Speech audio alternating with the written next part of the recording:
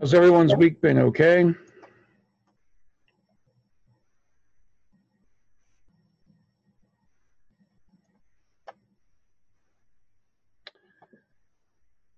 Yes, Miss Ebbs. Hello, Captain. How are you? I'm good. How are you? Wonderful. Lovely to see you. How's everything going? Good. It's going. So I have one question about. There was a question. You have a patient whose blood pressure is 142/70, and it was a four different answers. So I put only oxygen, but the answer was oxygen and elevate his legs.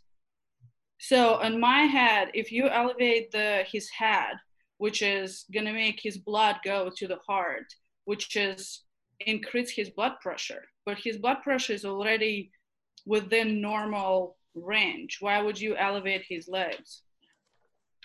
Michelle, I don't have the question in front Yeah, of I have it here. So it's that 48-year-old male found supine on his sofa. His wife informs you that he felt dizzy, sat down. the cardiogenic shock one? Yeah, and then she's talking about what is the appropriate course of action? Apply the AED, administer oxygen via 12-liter non-rebreather, take postural vital signs, and then elevate his legs 6 to 12 inches. And the correct answer is 2 and 4, which is administer the oxygen and elevate his legs because of the cardiogenic shock. Because the big problem here is not his blood pressure, but that his heart rate isn't sufficient to perfuse his brain.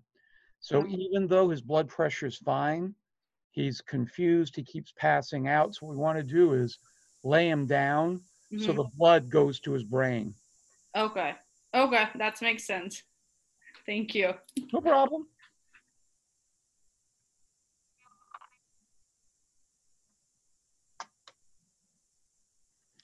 Just wait a couple of more moments. I think we almost have a quorum.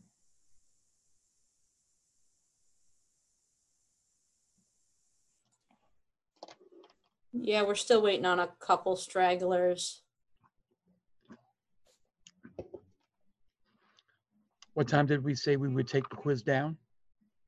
It went down at 7:31. That way, if you were having any trouble logging in, you had the full half hour. Cool.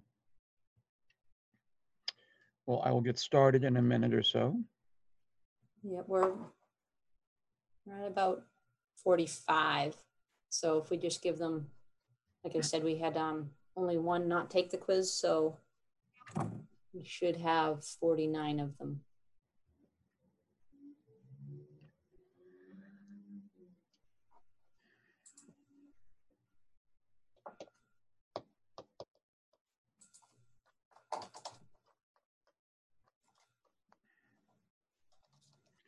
So just some quick housekeeping. We do want to remind everybody that the makeup for test 2 will be Saturday. So don't forget that if you need it. I know that Captain Salfidi has already notified those of you that are eligible. So we have that.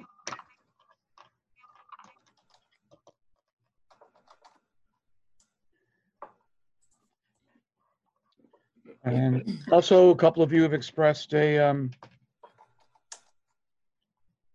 concern or confusion since school has been shut down for the year. What does that mean to us? Unless you're in middle school, it means absolutely nothing. Pretty much what it boils down to is that's the school system, but as soon as we're able to congregate, we will be up and running. So, of course, that is a more, shall we say, vague situation. So once we're able to get together, we are going to get together because we miss you.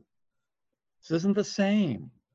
Looking at your smiling faces and a little mosaic tile on my computer screen, it's not the same unless I can see you and engage with you and smell the fear. It's not the same.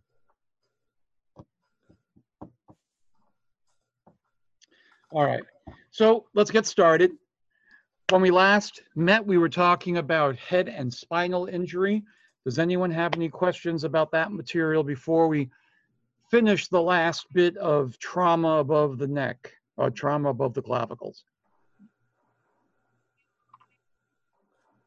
You do have a question there. Mr. Liu. Yes, so I just thought of this question last night. So you remember that picture of that individual that had the very serious laceration across his face? Yeah. Okay, Yeah. so I was just wondering, like, how would you perform an assessment for that particular kind of individual? Like, I would imagine that palpating the zygomas and anything below would be, I don't want to say unnecessary or trivial, but is that like still one of the things that you still have to do while performing a primary survey? Well, I mean, it's pretty obvious that he's got sustained a substantial mechanism of injury to his squab. You still need to do some sort of assessment. You need to, assess his pupils if you can gain access to them. But you would still palpate, but you don't need to spend a whole lot of time on that. I mean, the whole assessment should only be taking you about 45 seconds to a minute. So, Sure. So get to the head, throw the collar on, move your way down. Does he have anything? What's his belly like? That's got to keep things moving. Right. So yeah, I would assess his head. I would palpate his face, but I'm going to keep things moving. I'm not going to get sucked into that. But you wouldn't be like, okay, so I'm doing his zygoma, his maxilla, his mandible. Just, you're going to be like, not as, I guess, touchy, so to say. No, I touch it. Oh, yeah? Oh, yeah, it's cool. It's all crunchy and everything. Okay. But aren't you like, I guess concerned would be the word, if you're like maybe touching the wrong spot? I think he's already been touched in the wrong spot. Okay. I think that horse has left the barn. So you do want to palpate it. You don't have to be rough about it, but you do want to have a sense as to what's there. Okay. Gotcha. Okay. Sound good? Yep. Okay. Other questions? All right. So let's talk about stuff to the eye, ear, and nose. Those of you that like ENT stuff. So we're going to talk first a little bit about the nose because it's not really all that interesting. When you take a look at how the nose is structured, you of course have your nares and you breathe in and you enter into the nasopharynx, the nasal cavity here. And the thing that's interesting about the nasal cavity is it has these ridges called turbinates. And these turbinates are very vascular. They're very vascular. They're also lined with hairy goblet cells. And that gives you an idea as to what's going on in there. The hair traps particulate matter. The goblet cells produce mucus. And the blood flow there warms and humidifies the air that you breathe, so that when it goes into your airway, it doesn't dry it out and doesn't make it too cold. But the other thing to bear in mind as you look at this cutaway, you can see that the bone right here at the top or the ceiling of the nasopharynx and the skull is very, very thin. And you also have these sinuses, the frontal sinus and the ethmoid and sphenoid sinuses right here. And again, the bone is pretty thin there. So any blow or blunt force trauma to the front of the face can cause some nasal fractures, obviously. But also, if you're bleeding back here, this bleeds a lot. So it's very, very vascular. So now you got to worry about airway issues. And anytime you have a frontal blow like that, we talked about Lefort fractures, you have to worry about fracturing that cribriform plate, that basilar bone, and now you end up with basically a fracture to the floor of your skull. So you always have to be a little bit concerned about that frontal impact, as Mr. Liu so correctly expressed concern about regarding our friend who got beat with the ugly stick. So when you fracture these bones that separate the nasopharynx and the nasal cavity from the skull, from the cranium itself, remember that there's cerebral spinal fluid bathing the brain. Now that stuff can leak out. So when you have CSF coming out of the nose, then we're thinking that the basilar bone right here has been fractured, and that's why it's leaking out. If you do see this clear fluid coming out, we're not going to pack the nose. All we want to do is cover the nostrils, as we mentioned earlier, to prevent contamination. If CSF can come out, bacteria can get in, and we want to make sure that that doesn't happen. Questions about that? Okay. While you're getting your face pummeled, not only might you fracture your skull, unfortunately, but more likely you're going to have an epistaxis. And we already talked about epistaxis when we talked about injuries. I just want to quickly mention again that when you have epistaxis, dry sterile dressing is the way to go. We're not going to pack anything into the nose, okay? But when you talk about dealing with the nose itself, just dry sterile dressings. And if you need to try to slow the bleed, remember that you have a couple of options. You can pinch the nose shut. I would have the patient do that. Pressure to the upper gum will reduce blood flow into the nasal cavity. And a cold pack really works nicely to cause vasoconstriction and minimize swelling. Sometimes epistaxis after a blow to the face can confound the whole issue of, is there CSF mixed in with that? Because usually you end up with a mix of blood and CSF. We're not going to get all caught up in trying to figure that out because of our ETAs to hospitals being so short. But if you do have a longer ride and you have a moment, you can certainly dip a little corner of a 4x4 gauze pad into the bloody mix, or so you think. Just set that aside.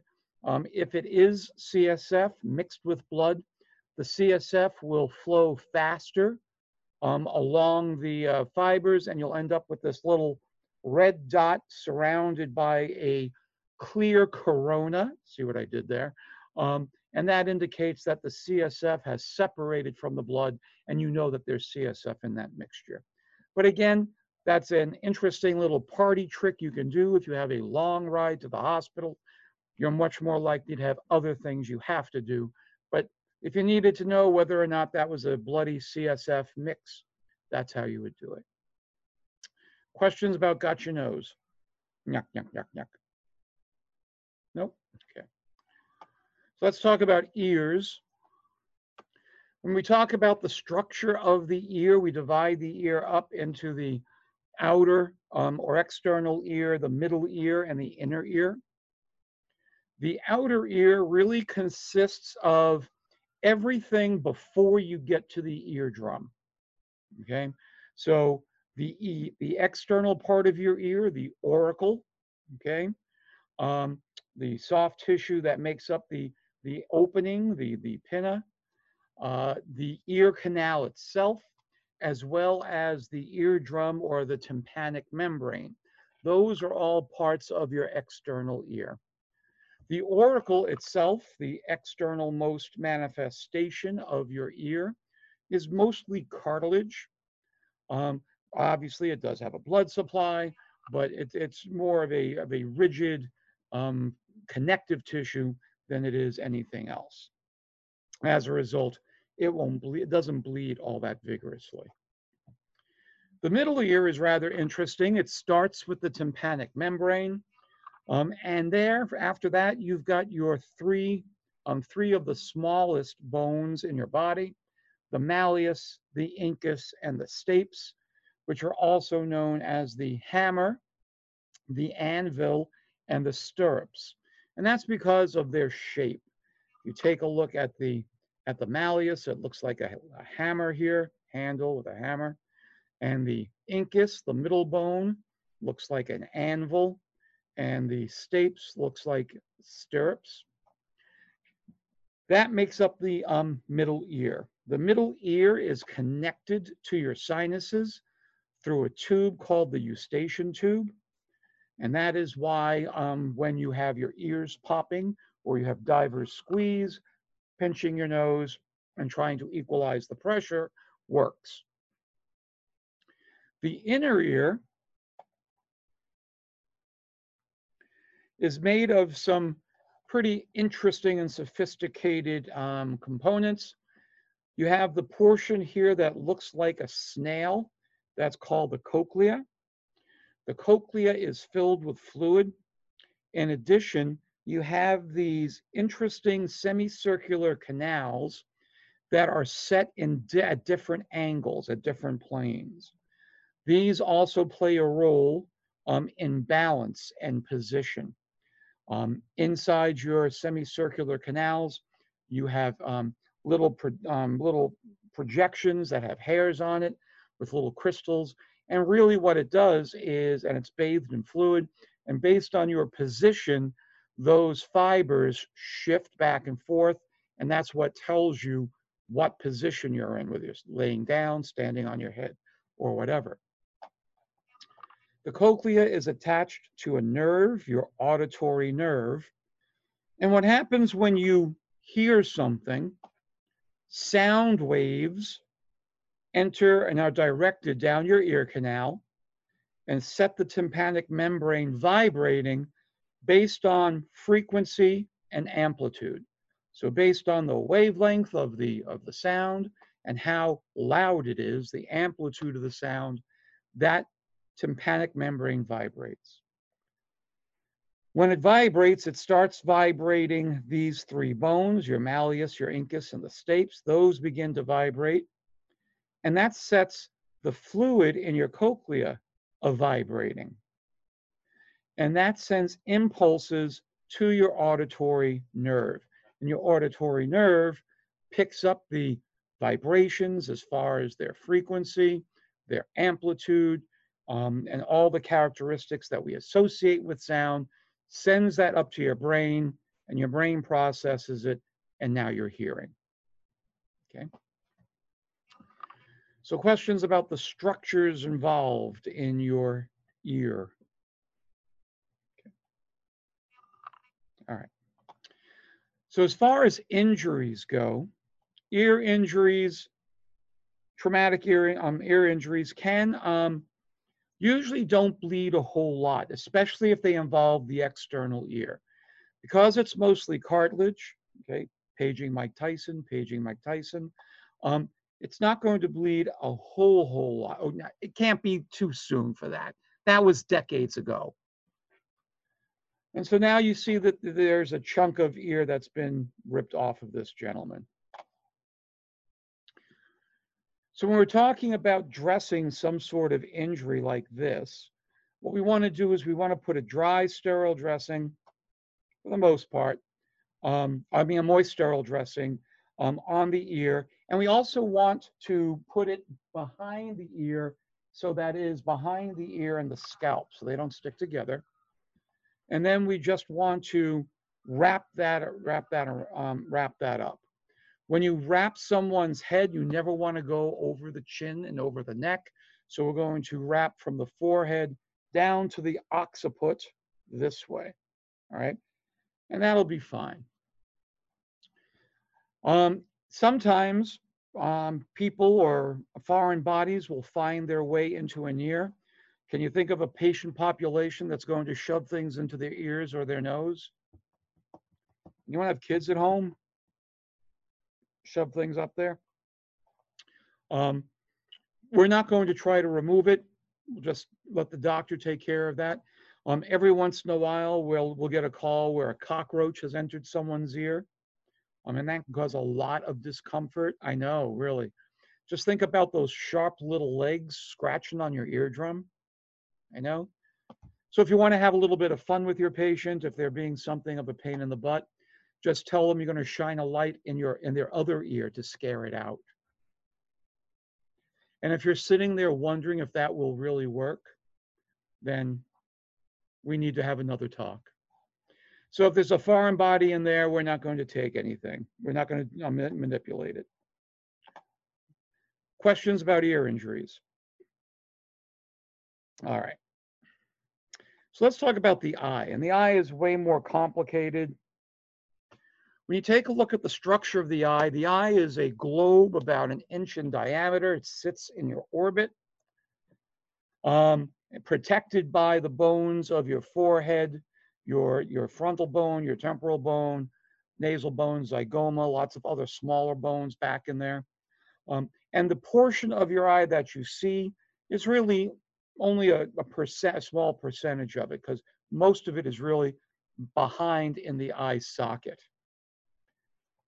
The globe is divided up into two chambers. You have the anterior chamber of the eye and the posterior chamber of the eye. The anterior and posterior chambers of the eye are separated or divided by the lens of the eye. The anterior chamber is filled with a clear liquid called aqueous humor, and you are always producing and reabsorbing aqueous humor. The posterior chamber of the eye, which is the larger chamber of the eye, is the chamber of the eye that gives the globe its substance, its mass, is filled with a gel-like substance called vitreous humor. And the vitreous humor is much like the aqueous humor in that it is clear, but is more viscous than the aqueous humor. The aqueous humor is way more water-like and runny, and the vitreous humor is thicker, almost gel-like. Covering your eye is connective tissue called the sclera. The sclera is the white portion of your eye as you look at your eye in the mirror. The sclera has got blood vessels in it. It's tissue like any other tissue. But the sclera is what makes up the outer layer of your eye. It kind of keeps everything in and gives your eye ball, if you will, the globe, its support. In the front of the eye, the sclera changes and becomes the cornea. And the cornea is the specialized tissue that covers the pigmented portion of your eye. So it covers your iris and it covers your pupil. And that's really the opening of the eye. That's where light comes in. So the sclera pretty much blocks light. It's just this fibrous covering to the globe of your eye. But the cornea is clear and allows light to enter the eye itself through the cornea, heading in past the lens into the vitreous humor, into the posterior chamber. Questions about those structures?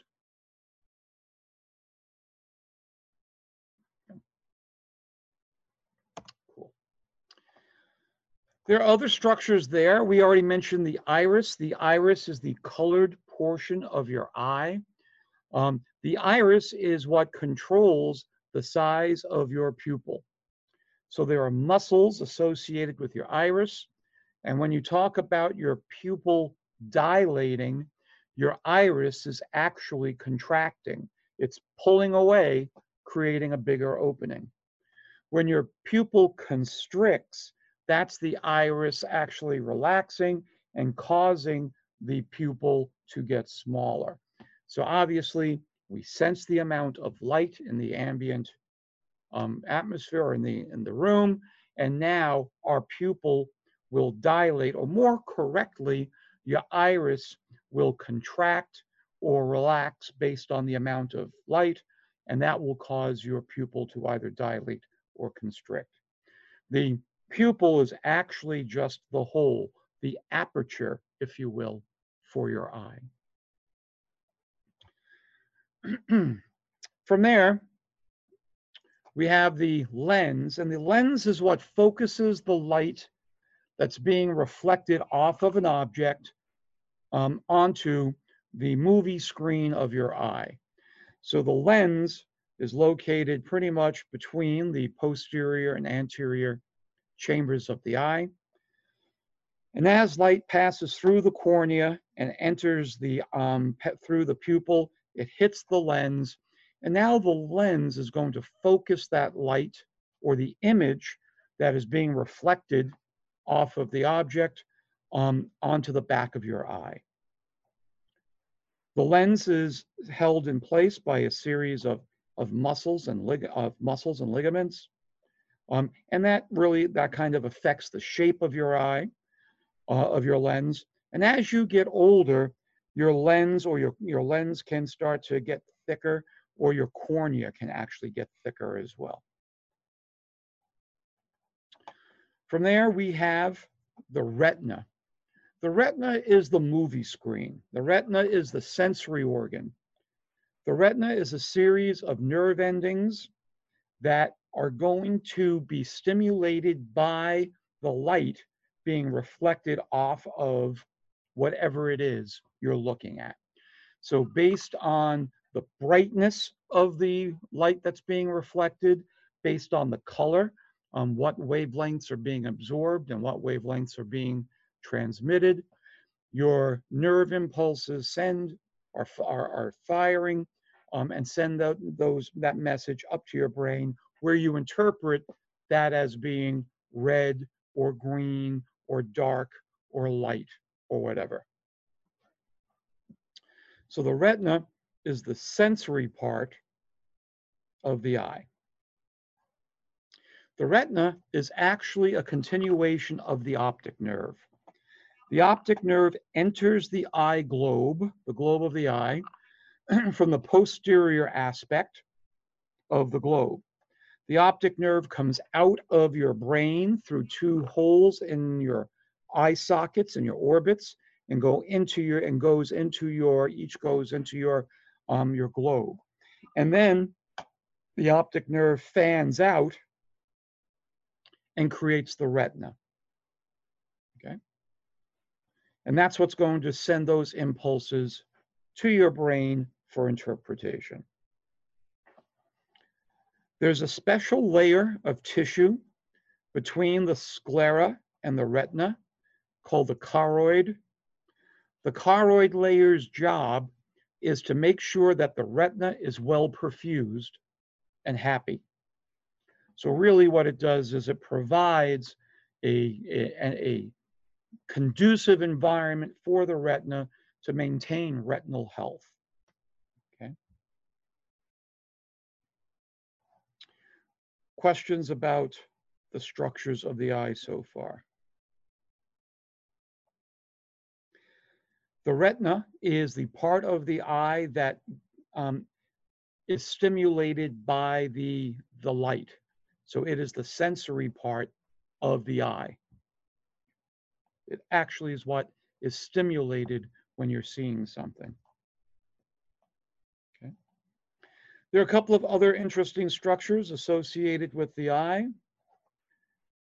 If you take a look at this picture, you can see that up in the superior aspect of your orbit, you have what are called lacrimal glands. Lacrimal glands are your tear glands. Your tear glands are exocrine glands. They are ducted glands. So your lacrimal glands produce tears, and they come out through tear ducts and bathe your eye and keep your eye moist and get anything that has been stuck to the surface of your eye out,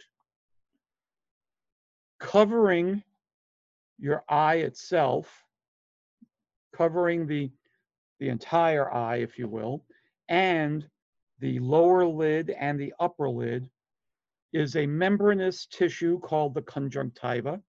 So the conjunctiva starts with the upper eyelid, goes underneath the eyelid, covers your eye itself, the anterior portion of your eye, and then covers the lower eyelid. And that's a protective measure, and it also helps keep that eye nice and moist. So you have lacrimal glands that are producing tears, they're bathing your conjunctiva, and then from there, you get drainage of the tears through the nasolacrimal duct into your nose.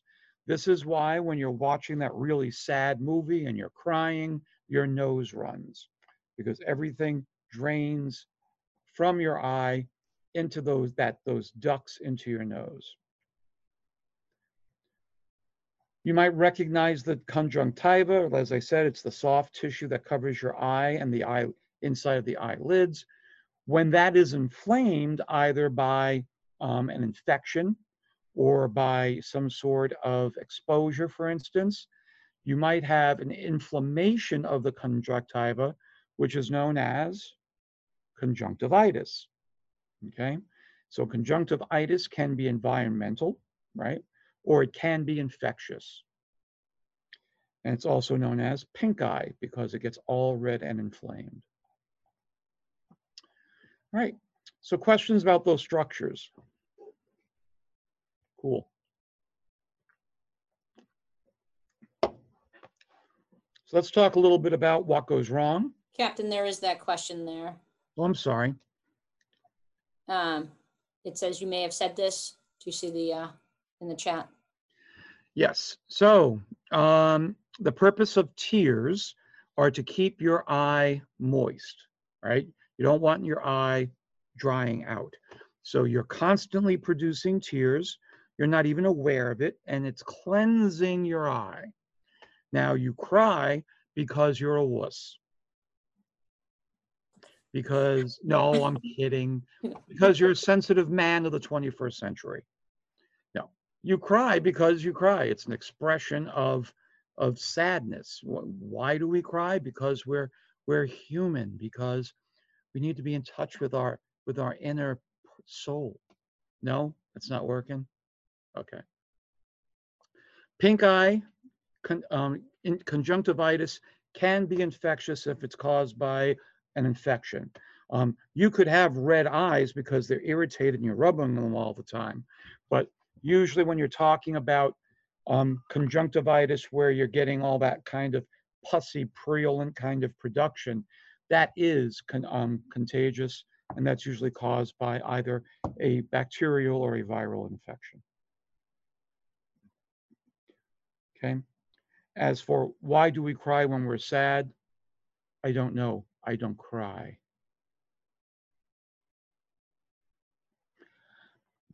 All right, well, enough of that. Let's talk about what goes on when things go wrong. So by far the most common eye injury we're going to see is a foreign body or a foreign object on the surface of the eye.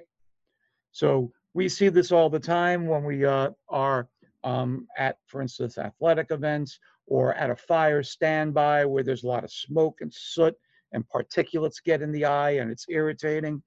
Or maybe you're doing some gardening and stuff gets in your eye. Pretty much this is one of those things that can be handled by the patient at home most of the time. But sometimes we'll get called if for whatever reason the particulate is stubborn and stuck in there. So usually you'll see a reddening of the eye because of the irritation, tearing. So you're going to be producing more tears to try to wash that particulate out of the way. The danger with any sort of foreign matter on your eye is that if it gets stuck, for instance, underneath your eyelid, or it gets stuck and you're rubbing it, you can scratch your cornea. And when you scratch your cornea, it's very, very painful. You tend to tear even more. You may have become very photosensitive. Light hurts your eye. You kind of have to wince and keep it shut. So there are a lot of things that can go wrong. If the cornea is severely abraded, it might change your vision a bit. Things may look very blurry because you have that rough surface instead of the nice smooth surface of your cornea. Corneal abrasions usually heal fine. Usually the doc will put some ointment on there to keep the infection away, and put a patch over it to give it a rest. But certainly, while not a serious injury, it's a very, very uncomfortable injury. Can you scratch your cornea to the point where it causes permanent damage? Sure, scar tissue can develop. But for the most part, it's not a significant long-term sort of injury. When you're examining someone's eye because they called us and they're saying, ow, my eye has something in it, I can't rub it, I keep rubbing it, it won't come out, whatever. You want to make sure that you get a good look at the eye itself. And if you can see particulate matter on there, that's great. Then some irrigation, we'll talk about that in a minute, works. But again, if you can't see anything, it actually might be stuck underneath the eyelid. If you have something stuck under the eyelid, then every time you blink, it's going to start rubbing up and down against your eye. And that's very irritating. So one of the things we might do, if we're not getting the results that we seek when we irrigate the eye, we might take a look underneath the eyelid itself to make sure something's not stuck under there. And it's easy enough to do. It's sort of like one of those tricks you learn in middle school. Yes, we're back to middle school. And you put a little Q-tip or a little object on the eyelid, on the eye, grab the eyelashes and pull the eyelid up, and it inverts the eyelid. And then you can get a good look. You can even irrigate it. We had one guy one Halloween who got hit in the face with an egg, washed his eye, but still felt it scratchy. We inverted his eyelid, and there was a piece of eggshell under his eyelid. And we were able to rinse that out, and he felt a lot better, but he still had scratches on his cornea. So we're going to irrigate. When we irrigate someone's eye, there are a couple of rules. First of all, you want to flush from the medial aspect to the lateral aspect. So why would we want to do that? Well, if we've got schmutz in the eye and we do it the other way, it's going to go from this eye into the good eye. So we always want to irrigate it from the medial aspect out so that it runs out. We prefer to use saline. We carry irrigation tubing and an irrigation kit in our ambulances. It's saline that is very similar to IV saline, except it's not sterilized to the same specifications. You would not use this for IV use, but for irrigation, it's fine. But if you don't have that, tap water works fine as well. If you have something and you can see it on the surface of the eye and you're irrigating it and it won't come off, don't play with it. Don't try to tease it off. Don't go poking at it. Don't try to rub it off, because it may appear to be on the surface, but it actually might be embedded in the eye. And if it's embedded in the surface, into the eye, that's a different sort of injury. So superficial stuff that we can rinse off, we will, but we're not going to try to tease anything that's stuck in there out of the eye, okay? So questions about foreign objects on the surface of the eye. Okay.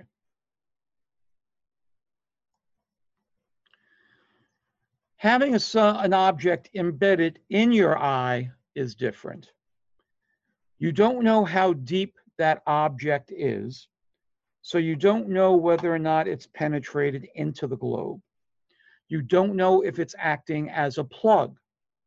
So if you start teasing that object out of wherever it's stuck, now you may end up creating a hole that will allow either the aqueous humor or the vitreous humor to leak out. In the top illustration here, you see that there's a dark object that appears to be on the surface of the eye. That's actually a small piece of metal shaving that's embedded in the eye. So obviously it's going to be an irritating, tearing, my eye hurts, trying to rub it, that just won't, I just can't get any relief. Well, okay, we'll try to irrigate that. It's stuck in there. We're not going to do anything else. Let's take them to the hospital. Because if you pull that out, you might end up with the contents of the eye beginning to leak out. Okay. Now, depending upon how much leaks out, this patient may or may not get into some significant trouble. If it's just a little bit, like here, you have a little dollop showing here. In the hospital, they can actually suture that up and eventually you will replenish it. But you could actually have a large enough injury where perhaps that eye actually collapses because so much of the contents have been pushed out. So if we do have an embedded object, we're going to leave it in place. If there are any lacerations that have resulted, we want to protect the eye. We don't want to put any pressure on the eye, on the globe of the eye, and force more stuff out. We don't want to manipulate the eye. So pretty much what we want to try to do is put a sterile dressing on there. When we're dealing with the eyes, we usually use moist sterile dressing. One of the few times when we actually use moist dressings. And just gently cover it without applying pressure. This is not a pressure dressing. It's simply a covering to protect it. We're also going to use an eye shield. Pretty much it's either a plastic or a metal commercial shield that fits over the eye. It actually is seated on the bones of the orbit. And what it does is it prevents any pressure from going onto the eye. So it protects the eye from pressure. And usually, if you have an injury such as this, you want to cover both eyes. Both eyes tend to move together. So if I'm covering this eye, and I don't cover my good eye, my unaffected eye, then my eye is going to move. And every time my unaffected eye moves, my affected eye moves as well. And that's going to cause a certain amount of manipulation. If you cover both eyes, you don't have to worry about it. Okay. And you can see in this bottom picture, we hooked a big one. We have a fish hook in this patient's eye. Now, obviously, we're not going to be yanking this out. So again, you have this impaled object. So we want to leave that in place. Okay. So we'll just put a moist dressing, eye shield, cover both eyes, and let's go to the hospital. Questions about that kind of eye injury? Okay.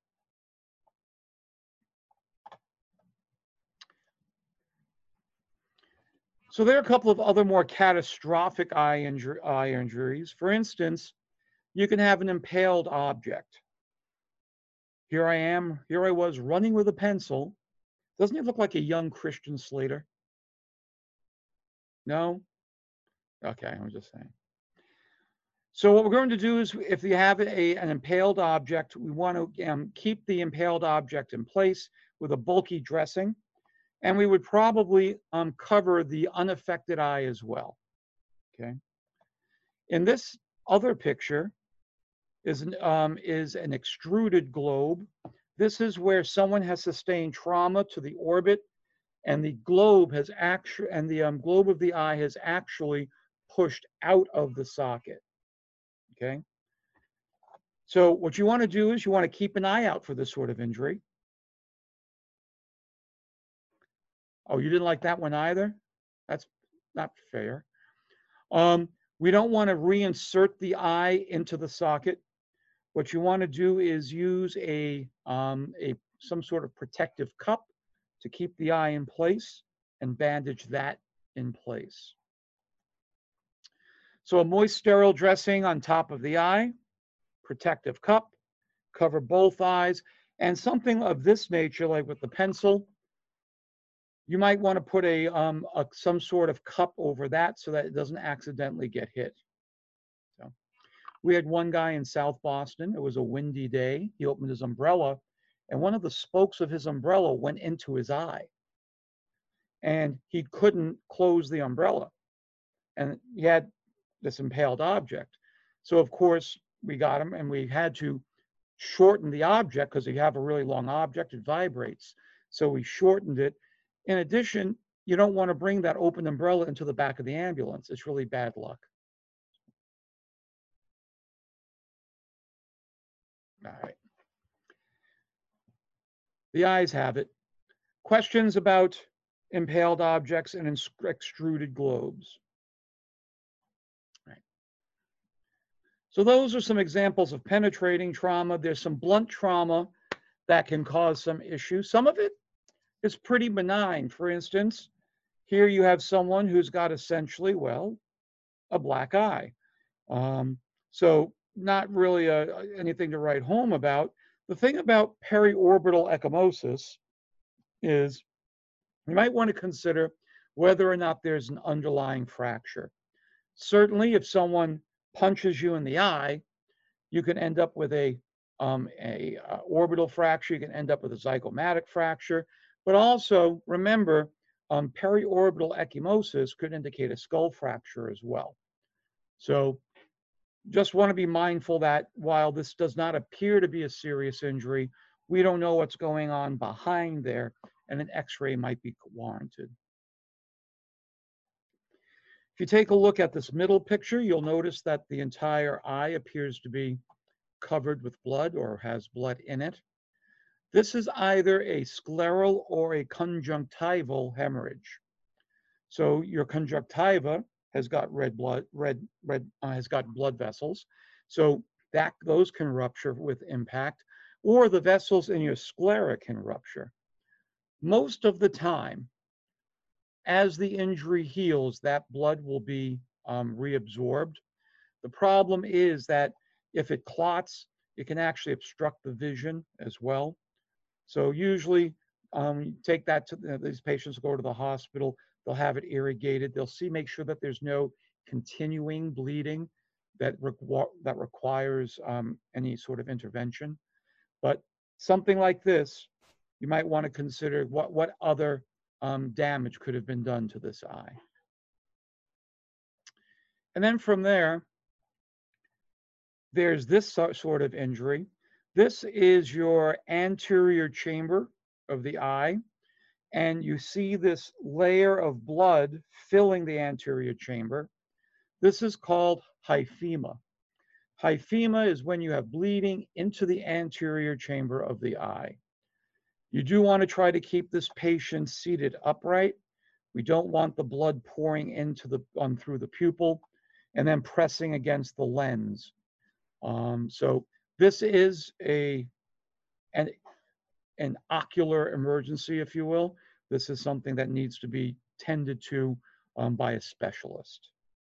Okay, so all of these seemingly not terribly serious, but there are some serious complications that can result. Okay, questions about hyphemas?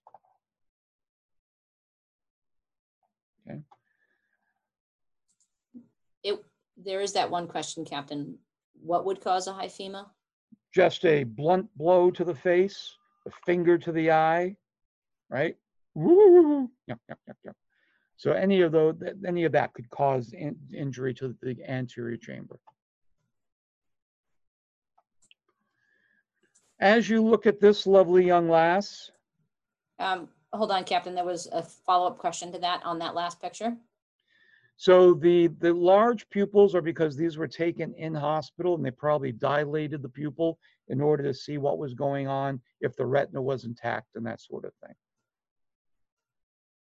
Okay. So as you look at this lovely young lass and you notice her eyes, you can see that the eyes are looking in different directions. We call that a disconjugate gaze. So this is a disconjugate gaze. So lazy eye would be an example of a cause of a disconjugate gaze, and that's due to eye muscles, but this is due to a trauma. So an orbital fracture, someone gets a blow to the orbit and shatters the bones that support the globe.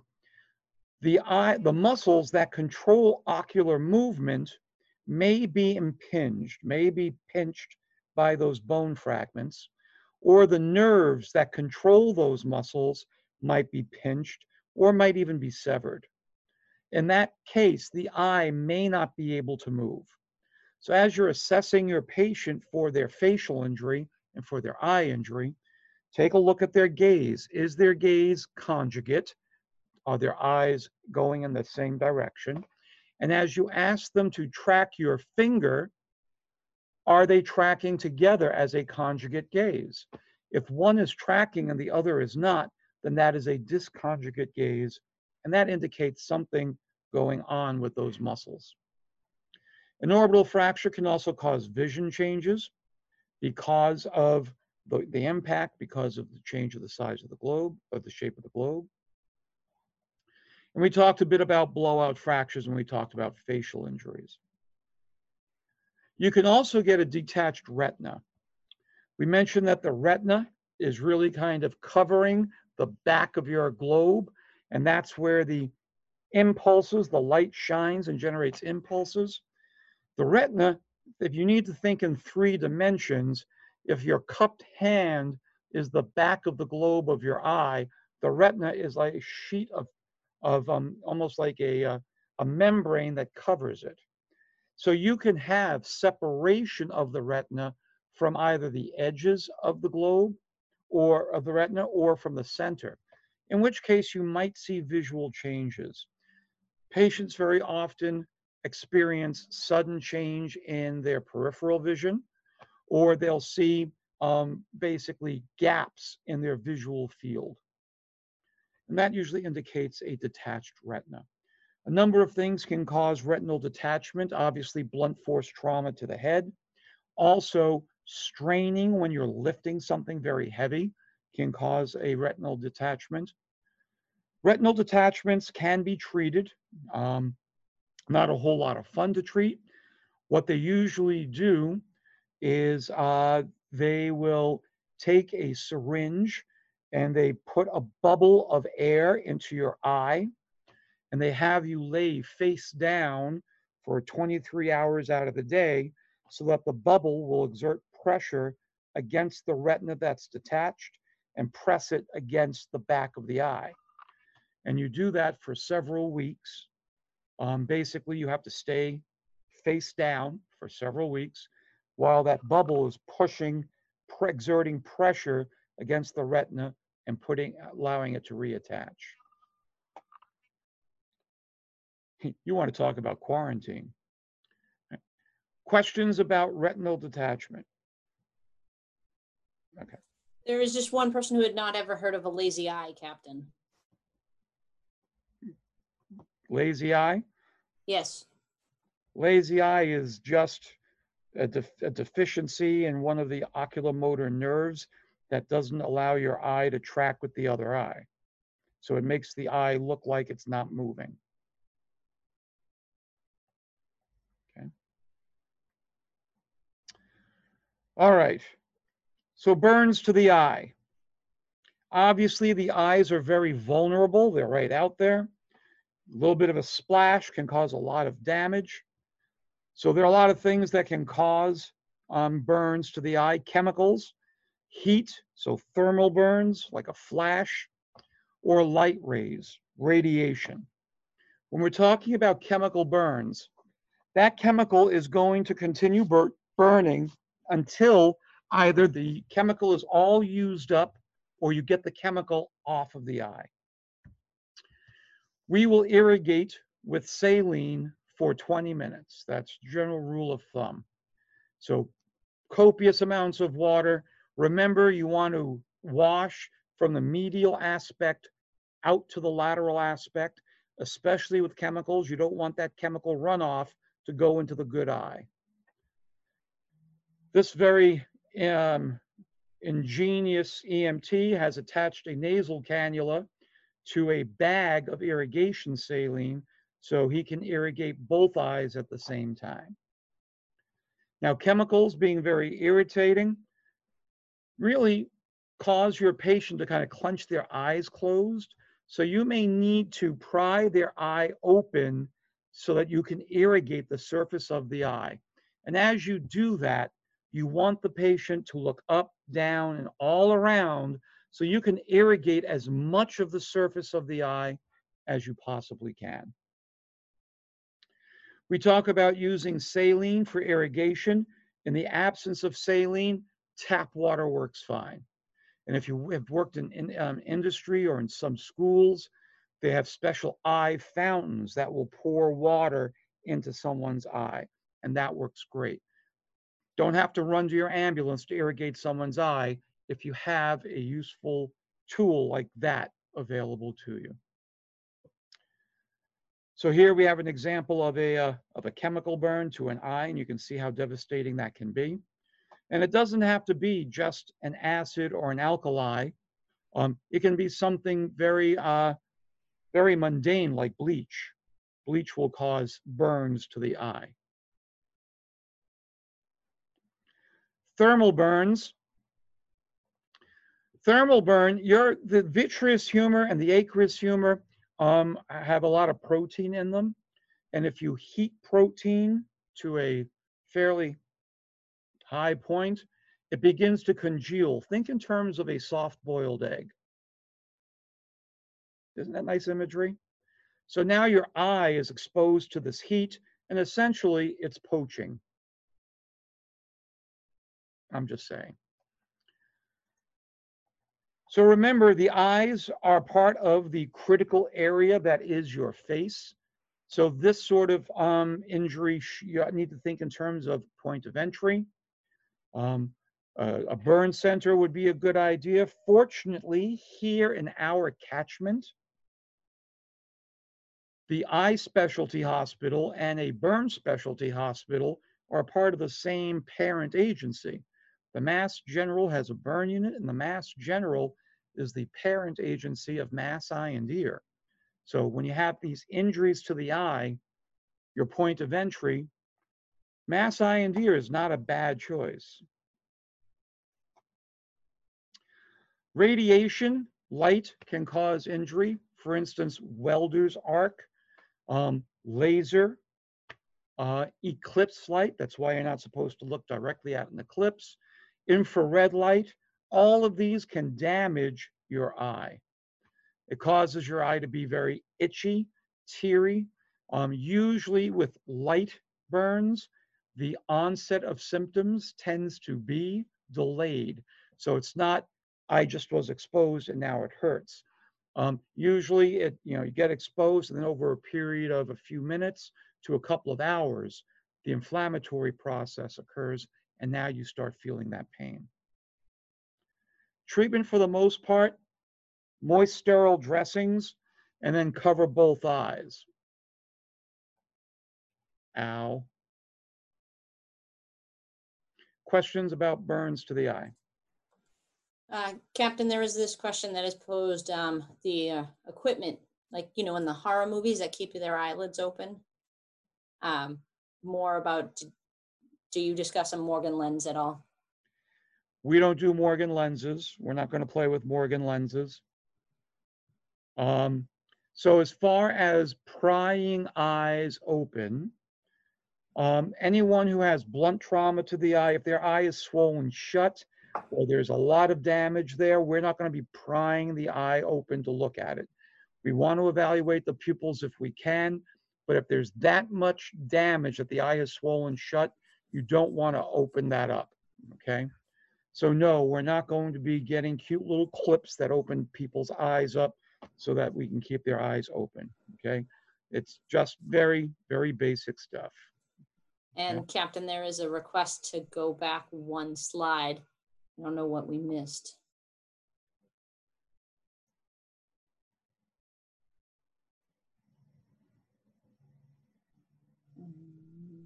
All right, do we have everything now?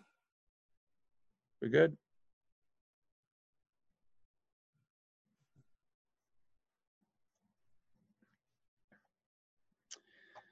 When we assess an eye, there are certain things that we want to look for. Obviously, we'll ask the patient, how is your vision?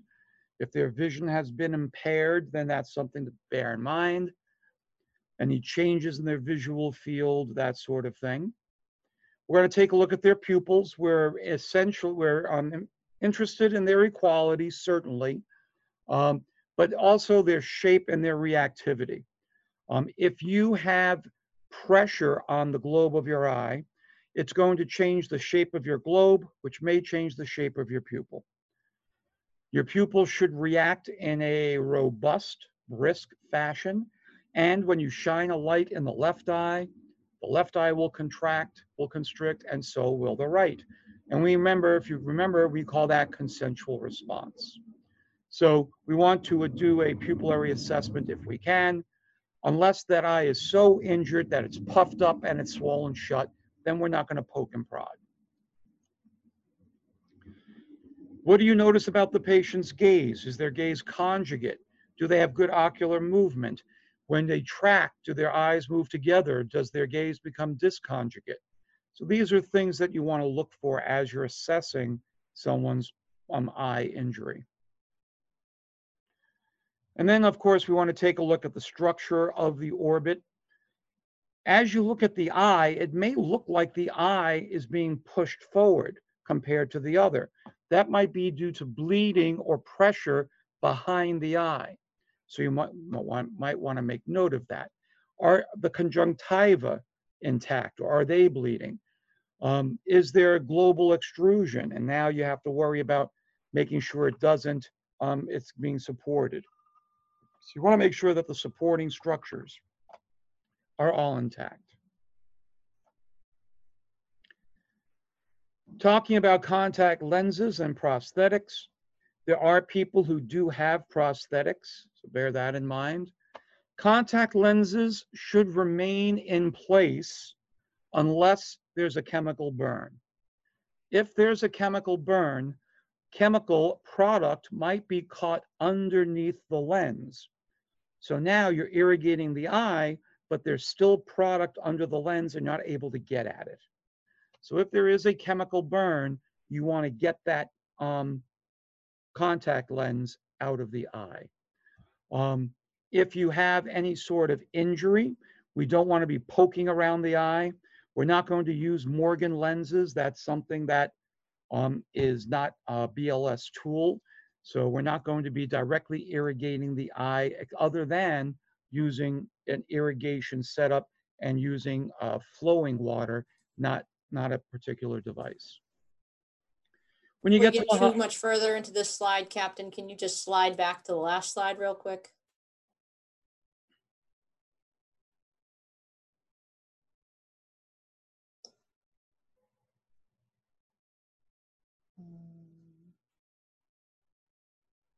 Good. Did you get what you needed? Great. All right. Thumbs up. We're good to go.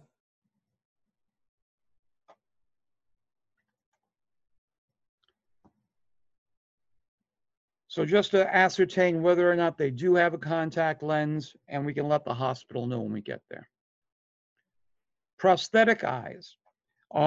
Prosthetic eyes don't function. So you're doing an assessment on a patient and there's no pupillary response, the eye is not tracking. All right, ask the patient. So is there anything going on with your left eye? Yes, it's a prosthetic. Okay, we don't have to worry about it now. Okay, so just be aware of it. Just because you have this patient and you're noticing that their gaze is weird doesn't necessarily mean that it's all catastrophe, but prosthetic eyes are out there. Keeping an eye out for you. Questions? Outstanding. Now would be a really good time for our first poll question. I can't Will you hear just leave that last slide back up for a second? I know it was a very content-heavy slide.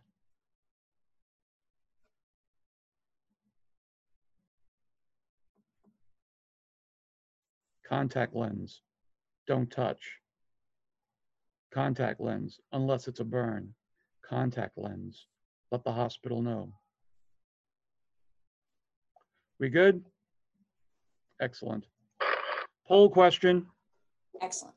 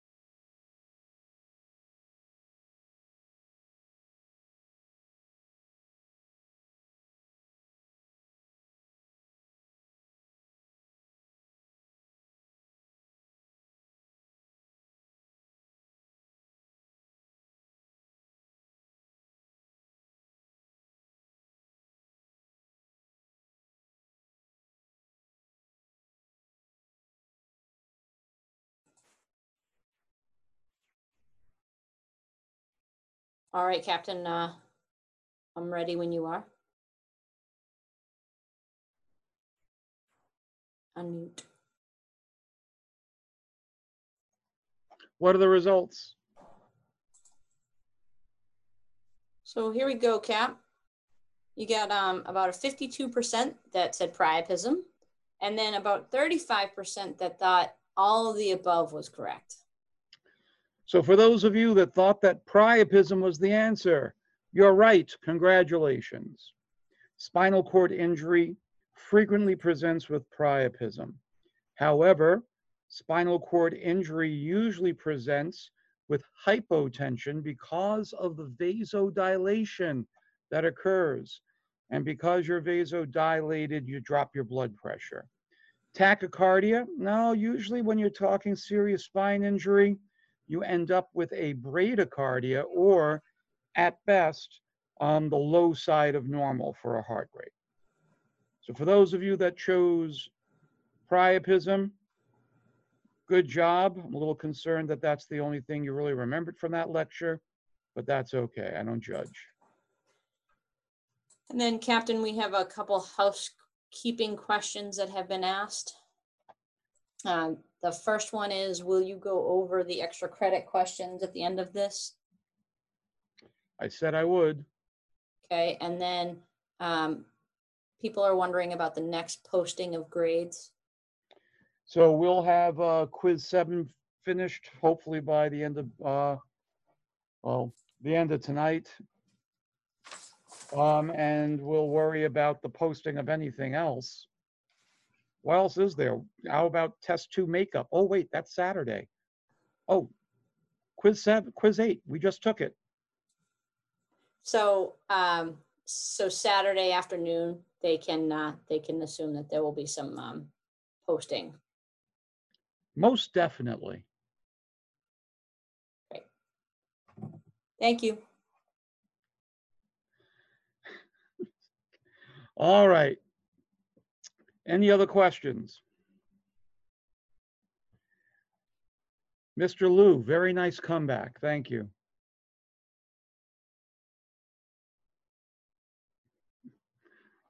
These eye jokes are so corny. Very funny. All right. So now we're going to talk about another type of injury that is life-threatening. We talked about head injury being life-threatening. Now we're going to talk about chest and belly trauma. So let's talk about thoracoabdominal injury, and we're going to start with the anatomy of the chest. A quick review. As we look at the anterior chest, let's identify some of the more salient parts. We know that the bony structures of the chest, for instance, up here, the clavicles, the collarbones. And then from there, we notice that if you were to flip this patient around, posteriorly, you would see the irregularly shaped bones that make up their shoulder blade, called the scapula.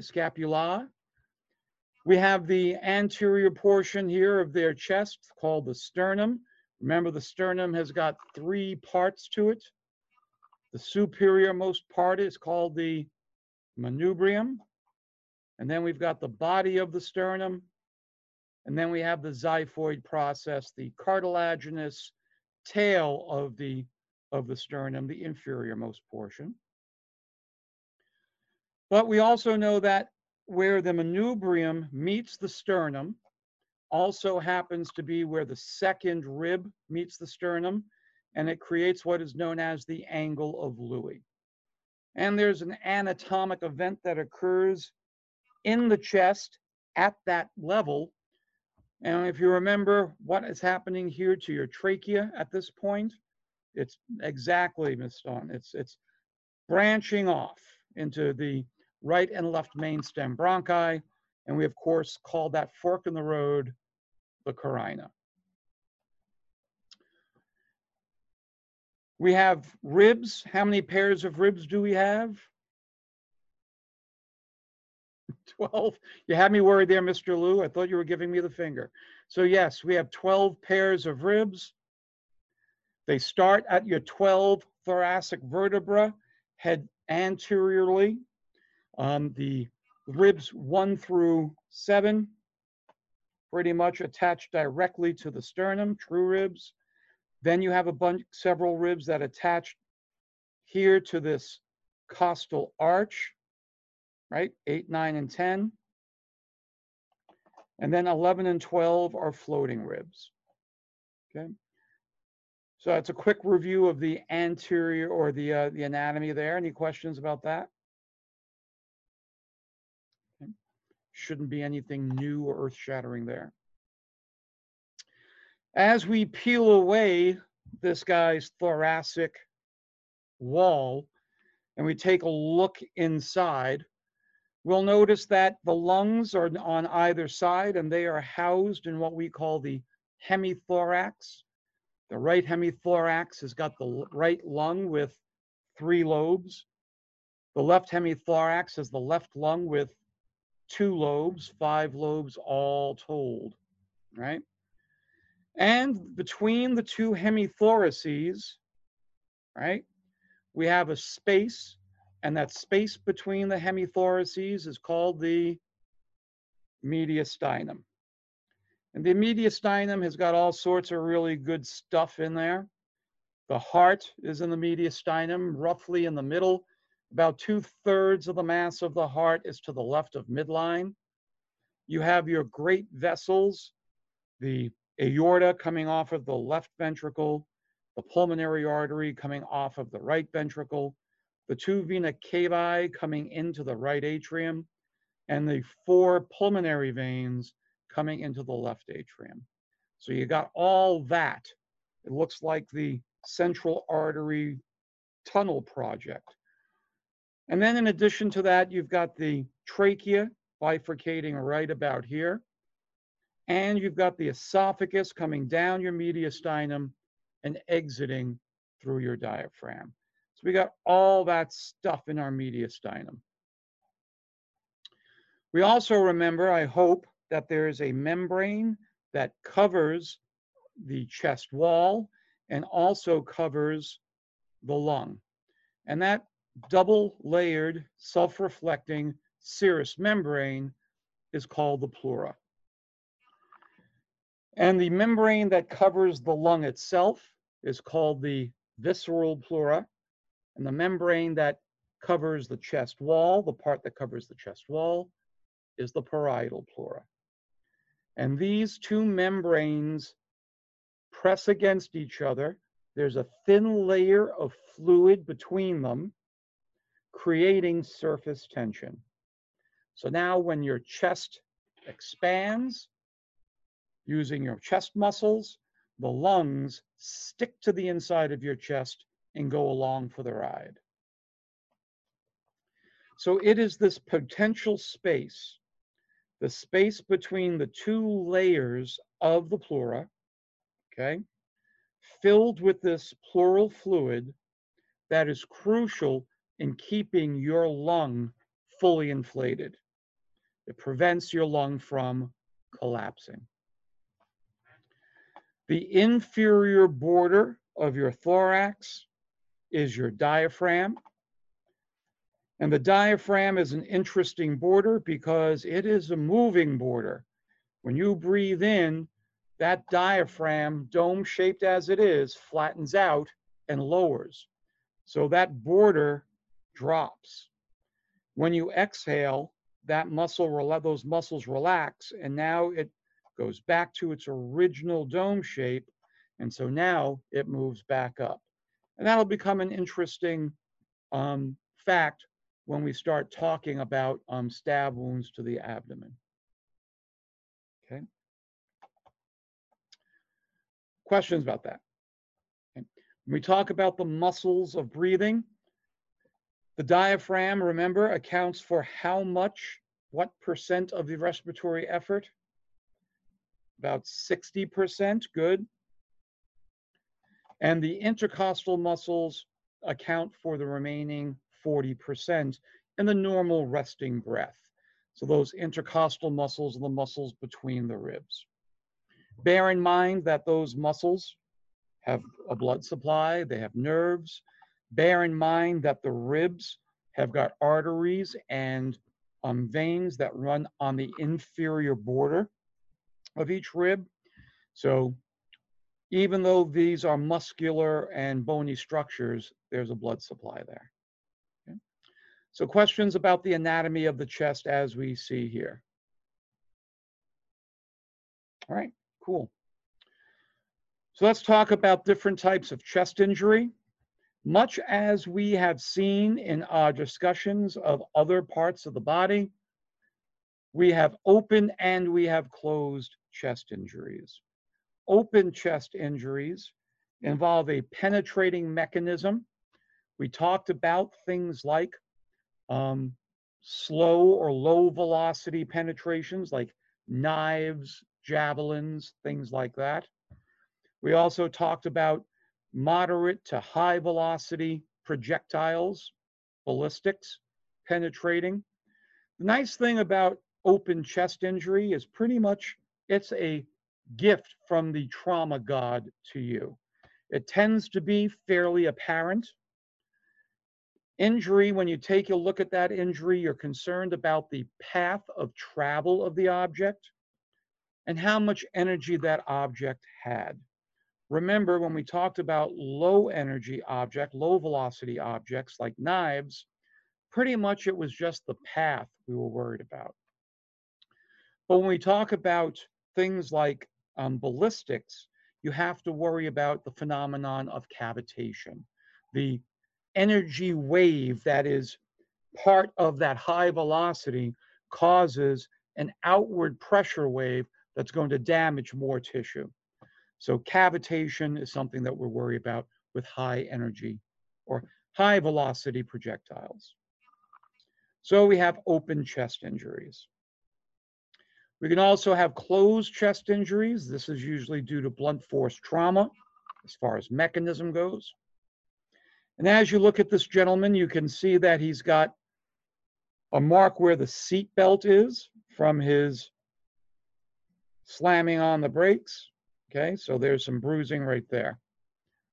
The thing about blunt force trauma as it pertains to chest injury is that it can be less obvious and it can take time to evolve. So this injury here, this bruise, may not be present when you get there, but may evolve over the next hour or so. And again, when we're talking about closed or injury or blunt force trauma, we're not exactly sure what the path of energy is because it's hitting the body. So we have to worry about underlying structures. How are those underlying structures disrupted? Okay. Questions about open and closed chest injury?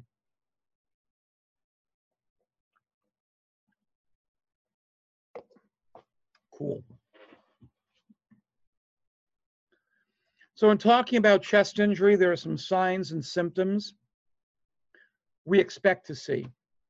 There is not a whole lot of subtlety here.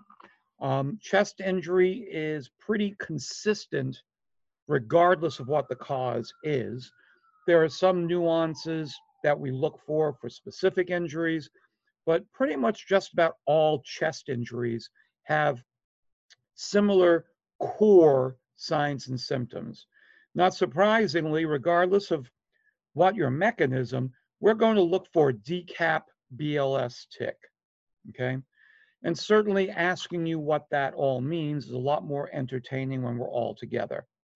But certainly deformities, contusions, abrasions, punctures and penetrations, burns, lacerations, swelling, tenderness, instability, and crepitus are all what we're looking for, no matter what the injury is.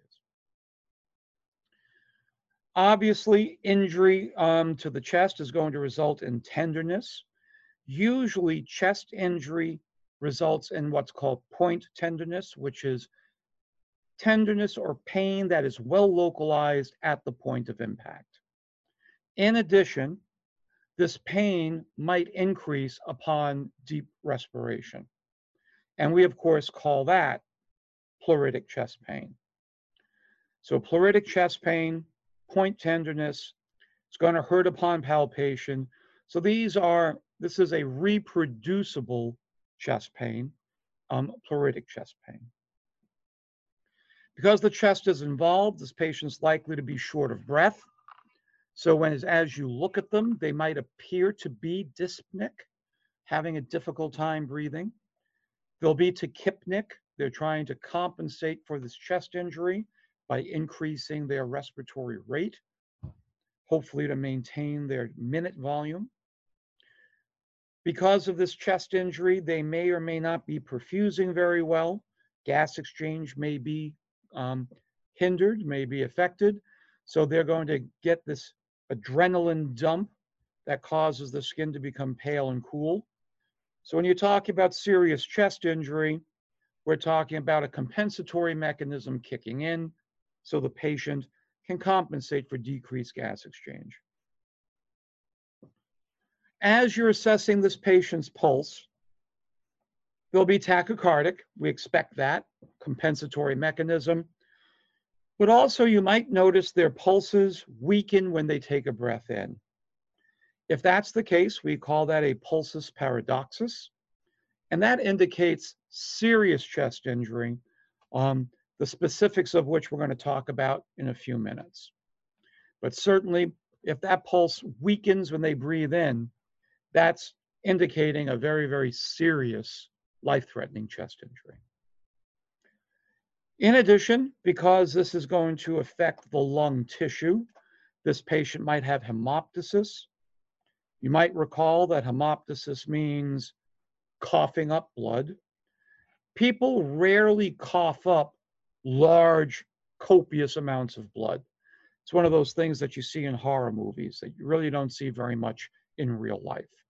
Most people, if they're coughing up blood, they're coughing up blood-tinged sputum or maybe 10 cc's of blood at a time, but rarely do they cough up large amounts of blood. We want to listen to breath sounds. That will help us differentiate amongst several different types of chest injury. Usually with breath sounds, we're looking for very specifically presence and equality. We're not looking for wheezing, ralls, or adventitious breath sounds.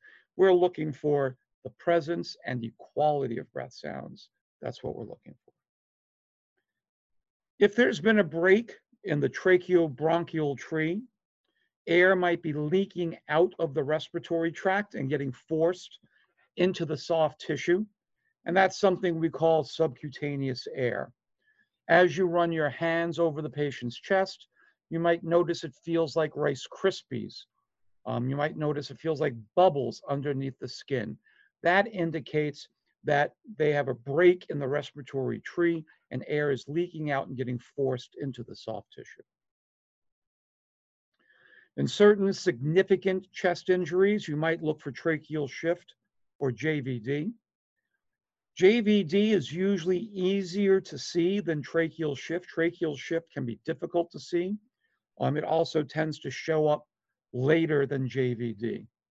If you are looking for tracheal shift, what you want to do is find the thyroid cartilage, the voice box, the most prominent part of the larynx, and just follow that down as it heads toward the chest.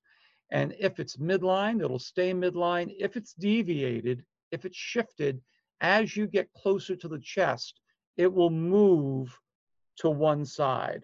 It tends to shift to the uninjured side. So if my trachea is shifting to the left, it is the right side of my chest that is injured. Okay? Questions about that?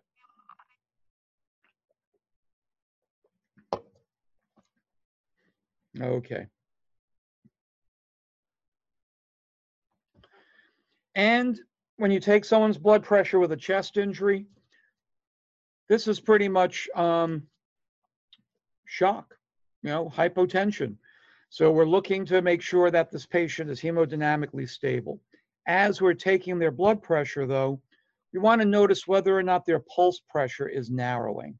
A narrowing pulse pressure indicates two specific types of chest injury, tension pneumothorax and pericardial tamponade. And it becomes important because those are life-threatening injuries. So you need to be able to pick up on that. Questions about signs and symptoms we expect to see. First, generally in just about any chest injury, and then as we get to more specific chest injuries, what we're likely to see. All right, cool. So let's talk about some specific chest injuries.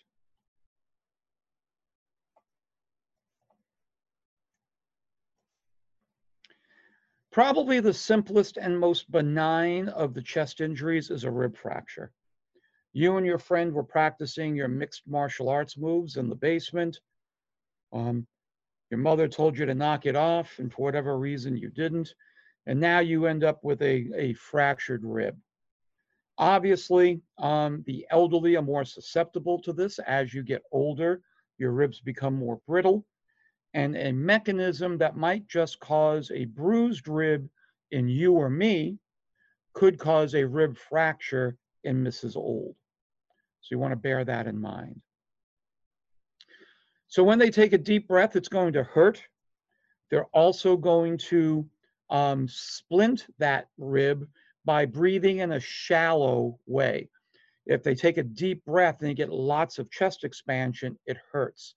So they will have shallow, rapid breathing. They're breathing rapidly to make up for the decreased tidal volume because it hurts so much. When you listen to their breath sounds should sound equal. There shouldn't be any real issue with their breath sounds unless they have a complication that we'll talk about in a brief moment. As you palpate their chest, obviously it'll be painful upon palpation. You might notice some crepitus. If you recall, crepitus is bone ends grating against each other.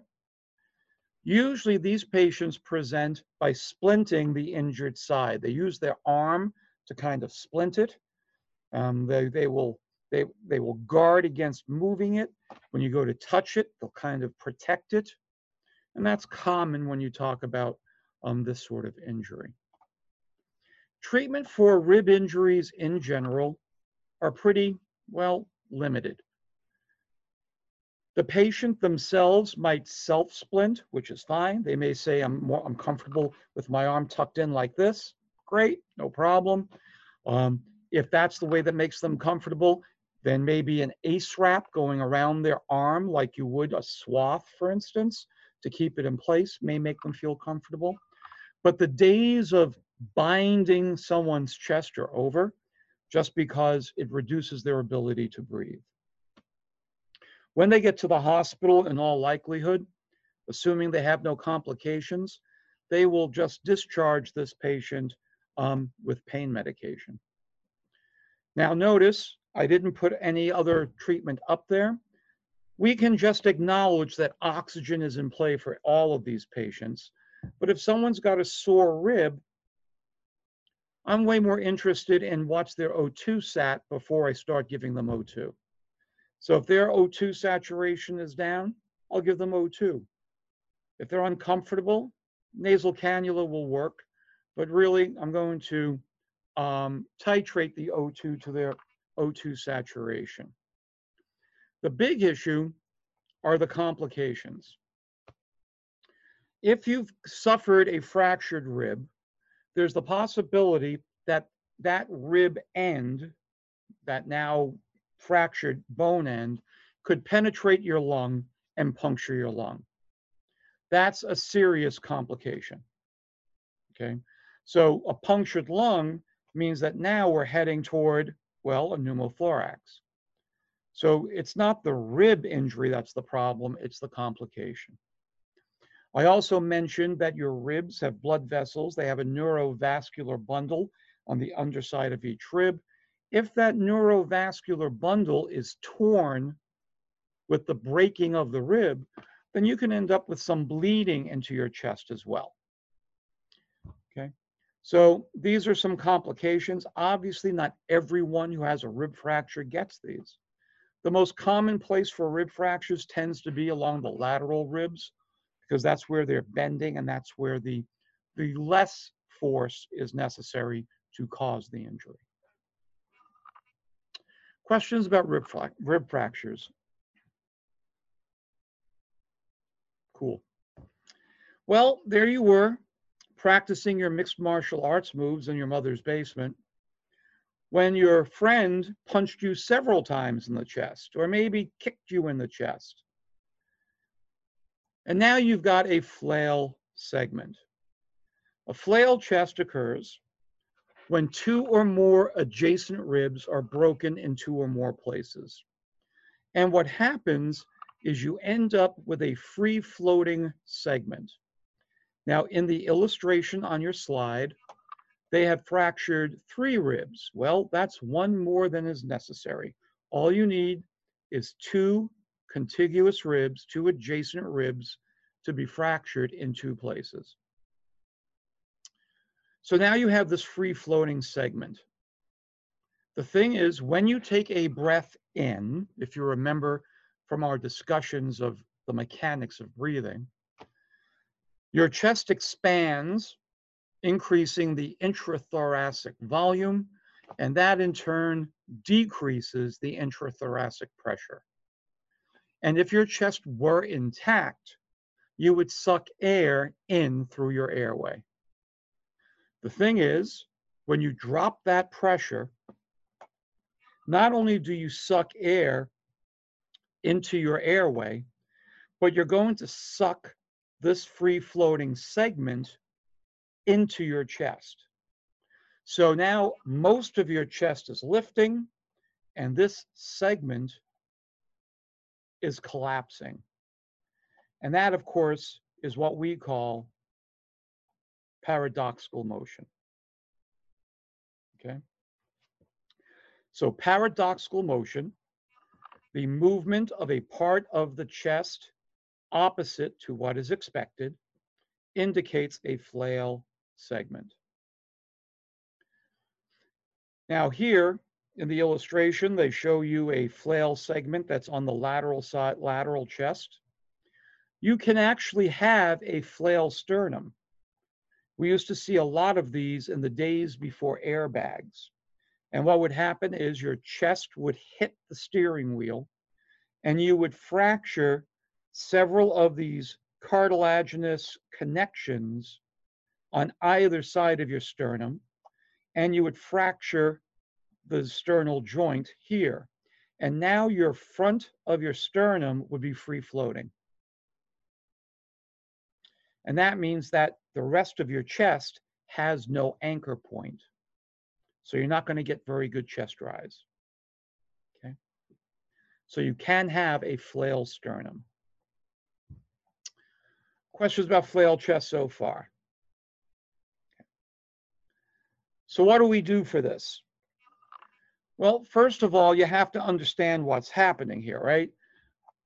The amount of air I move with each breath is dictated by the pressure change. And the pressure change is proportional to the volume change.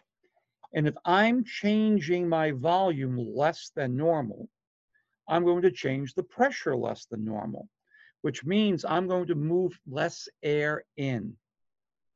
So now what we really need to do is try to stabilize this section. The easiest way really to do that is if you have the patient exhale and then tape the flail segment to the surrounding chest. Now when the patient takes a breath in, that segment will go along for the ride. So using 3-inch tape and have the patient exhale as deeply as they can and taping it to the flail segment and the surrounding structures will stabilize the chest. The other thing you can do is you can assist the patient with their ventilations. So as they take a breath in, you can slowly ventilate them. And that will help essentially splint the section from the inside of the chest out. Okay. The ventilating of the patient tends to be difficult because the patient may fight you. So usually we'll let the mental status of the patient dictate whether or not we do it. Also, we will let the patient's O2 saturation dictate whether or not we do this. Okay. So questions about a flail segment. There is that one, Captain, about the CPR.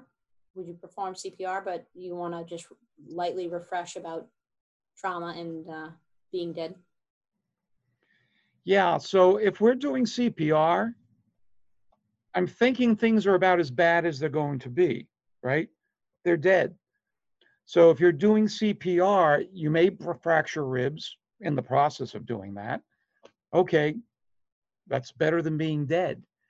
Would you create a flail segment? It's unusual. Could you flail someone's sternum? Yes, especially the elderly. Okay, but they're dead and nothing's worse than dead. Well, spending a weekend in Philadelphia maybe, but other than that, nothing's worse than dead. I'm channeling my inner W.C. Field. Okay. And then, Captain, just we recover how we do assess that kind of stuff. We just do it delicately. Yeah. So, you palpate the chest. I mean, remember, the paradoxical motion is something you should be looking at during the breathing step, right? A, B, C. Oh, look, paradoxical motion. So you're aware of it. So gently palpate. You should inspect before you palpate. So during your rapid assessment, you expose the chest, inspect the chest. Oh, look, there's a flail segment. Palpate it. If it's not flail, if you don't notice the paradoxical motion, then palpate it. Maybe you'll find it then. Okay? But you got to find it in order to treat it. And looking at it is one way. And if you're missing it, then feeling it is another. Okay? There are some complications that can arise from this. So yeah, you got these bone ends. Instead of having just 2 bone ends, here we are now, excuse me. Now we have 6 bone ends. So now you could have a pneumothorax. Or remember, there's lung tissue under here. If this has absorbed so much energy that it has fractured, then that lung tissue might be damaged. And if you have that damaged lung tissue, it might not be participating in gas exchange as well as we would like. And that's when we would get into what's their O2 saturation and should we ventilate them. Okay. So I see here, does the flail segment stay suspended or drop down to the, no, it doesn't drop to you. It's supported by the musculature, right? So you have all these muscles in between the ribs, keeping it in place. The thing is that you don't have the structural integrity to maintain the against the pressure. Does that make sense? Okay. All right. So ribs, rib fractures, flail chests, and we mentioned that one of the potential issues that's going to arise are pneumothoraces. A pneumothorax is a collection of air in the pleural space. We want air in our lung. That's where we want the lung, the air, not in the pleural space. Air in the pleural space doesn't help us at all. And now it's going to break that seal between the pleura. So when we talk about pneumothoraces, air in the pleural space, and it can be a closed injury. For instance, with our rib fracture friend, he got punched in the ribs. The thoracic wall is intact. There's no penetrating injury to the chest wall, but there is a puncture wound in the lung. So every time the patient takes a breath in, air leaks out of that wound site in the lung, and now it starts filling this pleural space. As it fills the pleural space, the lung detaches and drops and collapses. When you listen to breath sounds, you will hear unequal breath sounds. So the breath sounds on the injured side will sound diminished or distant compared to the uninjured side. And that's why we want to compare one side to the other, one side to the other. So now we can understand that this lung is collapsing. The treatment for a simple pneumothorax like this really is position of comfort. This patient's likely to want to be sitting upright. Unless there's some other trauma that indicates they need to be immobilized or have spinal motion restriction done, then whatever position they're comfortable in is perfectly fine. Again, O2, sure. Yeah, if he's got diminished breath sounds, O2, definitely. So this is an example of a closed pneumothorax. Well, if you can have a closed pneumothorax, it stands to reason you could have an open pneumothorax.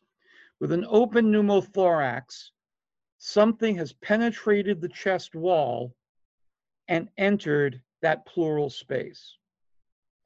And again, every time you take a breath in and the pressure in the chest drops, you suck air into your airway, but now you're going to be sucking air in through that hole. This is what we call a sucking chest wound, and as every EMT will tell you, all chest wounds suck. This is the type of chest wound that we spend a lot of time worrying about, but quite honestly, the hole in the chest needs to be about the size of a nickel to really get enough air movement to get this patient into trouble. You might notice as they breathe in that there's bubbling at the wound site, and that would indicate that air is moving in and out, okay? If this guy was stabbed in the chest and he's got this hole in his chest, that would cause a pneumothorax and this lung to collapse. And if the lung were punctured, air would also be coming into the chest from the lung.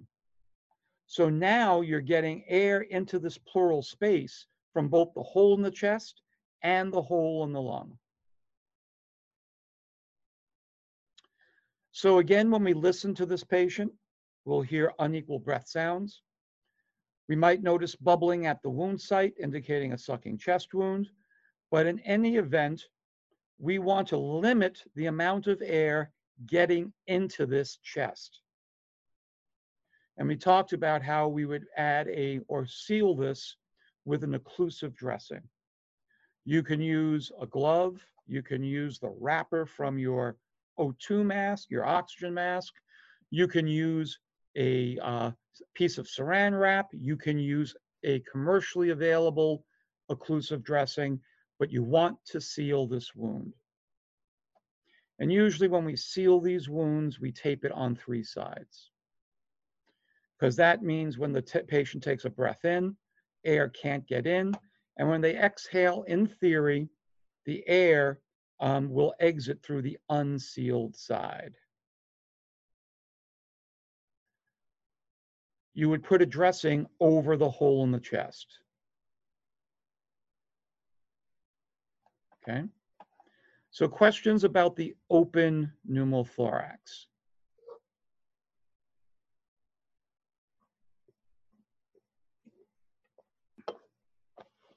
Nope.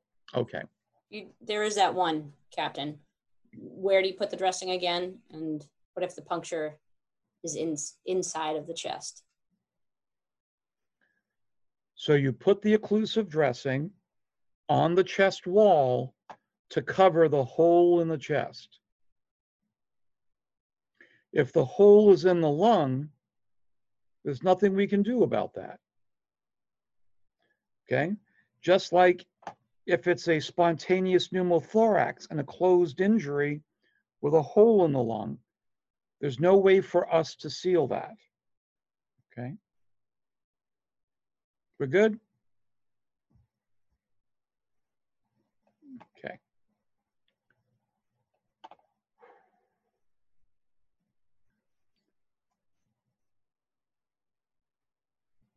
The type of injury that we are most concerned about associated with a pneumothorax is something called a tension pneumothorax. Think of this as being the extreme pneumothorax.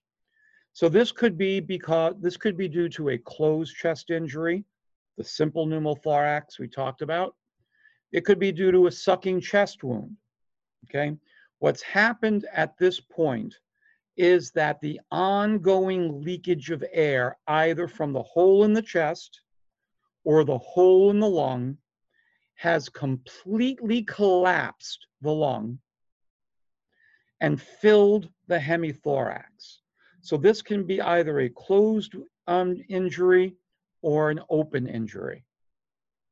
And in fact, a lot of times the open injury is less problematic because at least you have a hole where the air can vent. But in any event, now you've got this chest, this hemithorax filled with air instead of with lung. So with this complete collapse of the lung, you generally get an increased pressure inside this side of the chest. So this side of the chest has all this air that's being forced into it, that's leaking into it, and it's pushing everything to the opposite side. So now we're compressing the good lung and we're pushing the mediastinum off to the side. So now we've got increased pressure into the hemithorax, and we're causing all sorts of issues with the heart and the good lung. Questions about the mechanism here? So the presentation of a tension pneumothorax is pretty stark, where we were listening to breath sounds and found breath sounds to be unequal, to be diminished on one side. Now they're going to be absent on one side. So the lung is completely collapsed. So we're only going to hear breath sounds on one side. Because of that increased pressure in the hemithorax, the entire mediastinum shifts, and it shifts away from the injured side.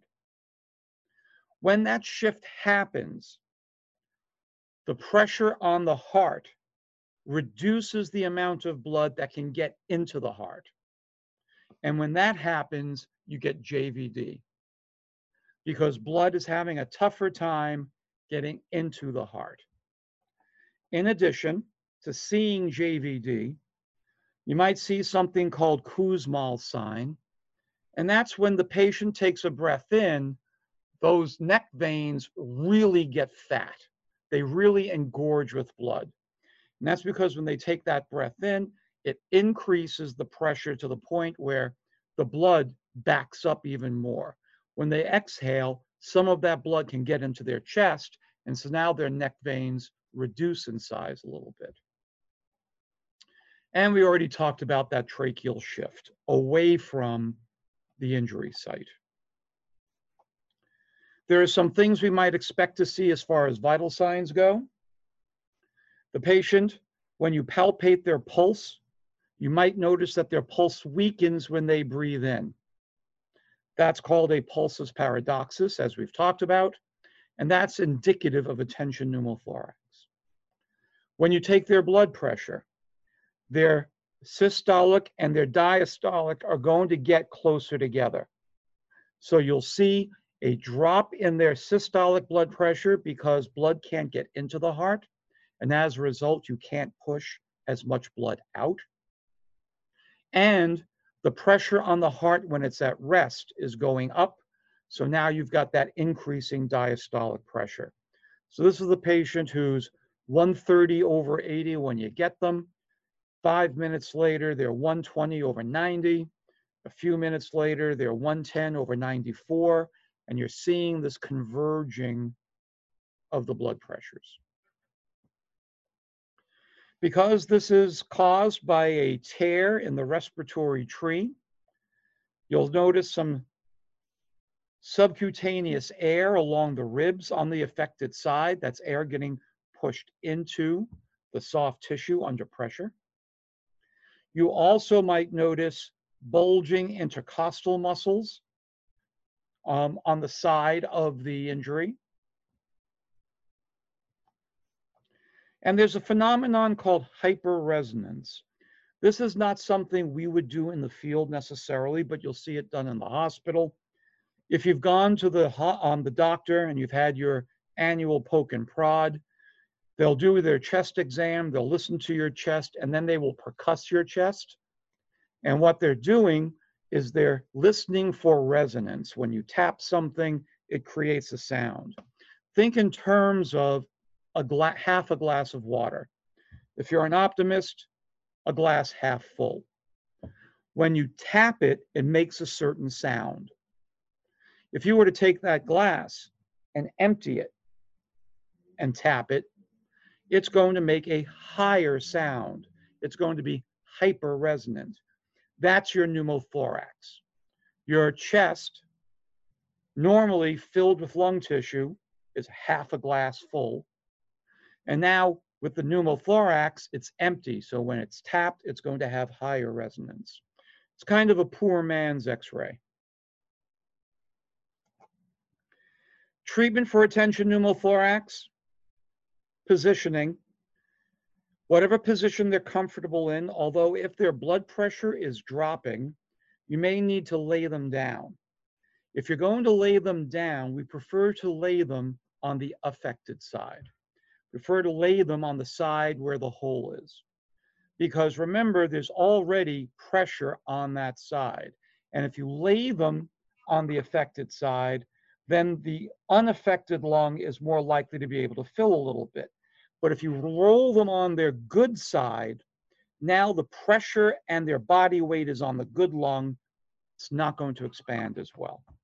So positioning is usually on the affected side if they need to be flat. Obviously, high flow O2, possibly ventilating this patient. If it's because of an open injury, they have a sucking chest wound, one of the things that you can do is burp the occlusive dressing. In other words, remove the occlusive dressing briefly and then cover it. Because if the pressure is so high on that in that chest, when you remove that occlusive dressing, some air may be able to leak out, and then you want to seal it to prevent air from getting back in. This is a call you definitely would like ALS on. Paramedics can do something called a needle decompression. And what happens is they'll stick a needle into the patient's chest, the third or the second intercostal space, and you will hear a gush of air. And that's that pressure being released. And all of a sudden, this patient's going to be able to breathe. Okay? The thing to bear in mind is attention pneumothorax is one of those things where the pressure on the chest, on one side of the chest, can be so great that the heart no longer can push blood out. So now you arrive on scene and they have no pulse. We already know that traumatic cardiac arrest with no signs of life on scene usually stays dead. We don't transport. The exception is the hole in the chest. Because if ALS can arrive, or we get this patient to the hospital and they can decompress this patient's chest, immediately that heart may start beating effectively. Okay? So we don't know if it's a tension pneumothorax or if they've bled out into their chest. But if it's a tension pneumo, it can be fixed. Okay? Questions about tension pneumo? Okay. Cool.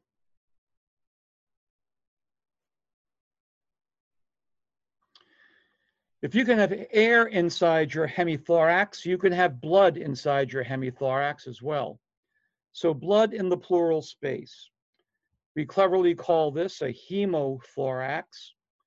And if you remember, we said that you can lose quite a bit of blood in a hemithorax. You can lose about 1.5 liters to 2 liters in a hemithorax. You will hear unequal breath sounds. It depends on how badly that lung is deflated. So you might hear some air movement, you might not. The problem is that this patient is likely to go into hypovolemic shock. You won't see JVD here because there's not enough volume in the system to make these veins really big. We're leaking blood into the chest cavity, so you're going to have flat neck veins. You might see tracheal shift, but again, that's tough to see in the best of circumstances. So we're going to anticipate hypovolemic shock in this patient, okay? If you remember, I talked about hyperresonance with the pneumothorax. So here, instead of having a glass half full, you have a glass that's completely full. So when you tap it, it will have a deeper or a lower sound. And that's called hyporesonance. Now, granted, we don't percuss the chest in the field, but in the hospital, they might do this rather quickly just to kind of get a sense as to what's going on. In real life, nothing exists in a vacuum, so to speak. And if you have a pneumothorax, you probably have a little bit of blood going into your chest. If you have a hemothorax, you probably have a little bit of air going into your chest. So usually you end up with some sort of hemopneumothorax, a combination of blood and air in the chest, okay? Once we get the patient into the hospital, whether you're talking pneumothorax, tension pneumothorax, hemothorax, hemopneumothorax, anything involving the collapsing of a lung, in the hospital, they're going to put in a chest tube. They're going to make a surgical incision in the side of the chest, the lateral thorax. They're going to take a rubber tube. They're going to shove it into the chest cavity. They're going to connect it to a vacuum, and they're going to pull out whatever's in there. They may pull out only air, pneumothorax. They may pull out only blood, hemothorax. They may pull out 100 cc's of blood and 400 cc's of air. They may pull out 400 cc's of blood and 100 cc's of air. Whatever's going on in there, they're going to be pulling that out. And now when the patient breathes, hopefully over a period of time, usually several days, the lung will begin to inflate more and more, and eventually the lung will make contact with the chest wall, seal up, and now you'll have a repaired lung, okay? Questions about collapsed lungs, pneumo, hemo, hemo-pneumo, tension pneumo, finding Nemo? No? Okay. Another serious life-threatening chest injury is something called pericardial tamponade. Pericardial tamponade involves fluid or blood in the pericardial sac. This results in compressing the heart. This can be due to blunt force trauma or penetrating trauma, but as the fluid fills the sac of the heart, it makes it more difficult for blood to get into the heart. So now the heart doesn't fill as well, which is going to make it more difficult to push blood out. So in many ways, this is similar to a tension pneumothorax, pressure on the heart. The difference is the pressure is not coming from air filling the chest wall, the chest cavity, but rather blood filling the pericardial sac. The signs and symptoms of pericardial tamponade are what we call Beck's triad. You get JVD, okay, that makes sense. If my sac is filling and I can't get blood in, it's going to build up in the jugular veins. Narrowing pulse pressure, again, if I can't get blood into my heart, I can't push it out. systolic pressure drops. Increasing pressure on my heart at rest, diastolic goes up. Okay, makes sense. But instead of breath sounds being affected, heart sounds will be affected. We don't usually listen to heart sounds, but if you happen to listen to this person's chest for breath sounds, and you notice their heart sounds, that lub-dub of their valves closing, with pericardial tamponade, it sounds like you're listening to it through fluid. And that's because you're listening to it through fluid. So they sound muffled. And that's Beck's triad. In addition, much like with a tension pneumothorax, because this does resemble a tension pneumothorax in several respects, you may palpate a pulsus paradoxus. The pulse will be weaker when they breathe in. And you might notice Kussmaul's sign as well. When they breathe in, these neck veins will get really big. And when they breathe out, they get smaller. Okay. The treatment for this is supportive. There's nothing we can do for this patient except give them a quick ride to the hospital. This is also one of those things that can cause cardiac arrest that can be resolved. Okay. The way it gets resolved is in the hospital. They will insert a needle into the chest, into the pericardial sac, and pull the fluid or the blood out. And now the heart can beat unrestrictedly, and the pulse will come back. Okay. If you recall our discussion of cardiac dysrhythmias, I mentioned pulseless electrical activity. Pericardial tamponade and tension pneumothoraces are two of the causes of pulseless electrical activity. And that's why, if they have no pulse when we get there, we're going to transport these patients because the penetrating trauma to the chest may have caused this and it might be resolved. Okay. Questions about pericardial tamponade?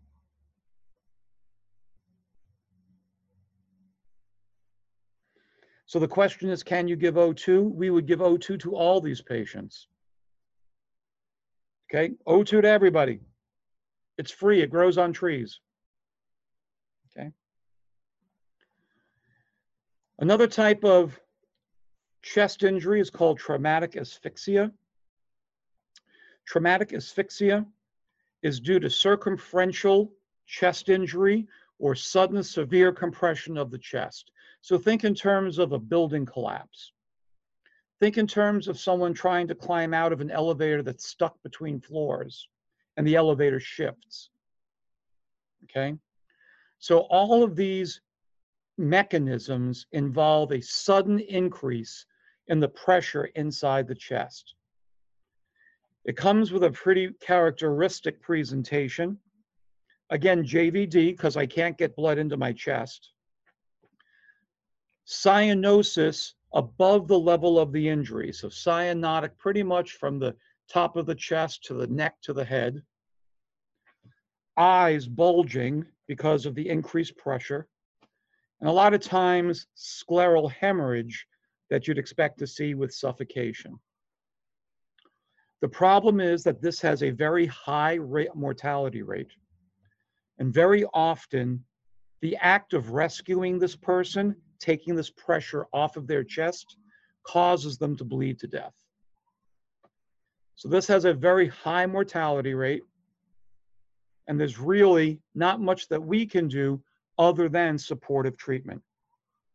High flow to ventilate, CPR if necessary. Or as Mr. Galwan notes, hugs. Hugs are very important. Okay. Questions about traumatic chest injury, but asphyxia rather. Okay. There are some other miscellaneous chest injuries with which we should be familiar. For instance, a pulmonary contusion, a bruise to the lung tissue. That lung tissue, once it's bruised, cannot participate in gas exchange effectively until it heals. So now you've got decreased gas exchange and this patient is going to end up with lower O2 saturations. Pulmonary contusion can be caused by blunt force trauma, flail segment. So the pulmonary contusion can be a complication of an injury or an injury in and of itself.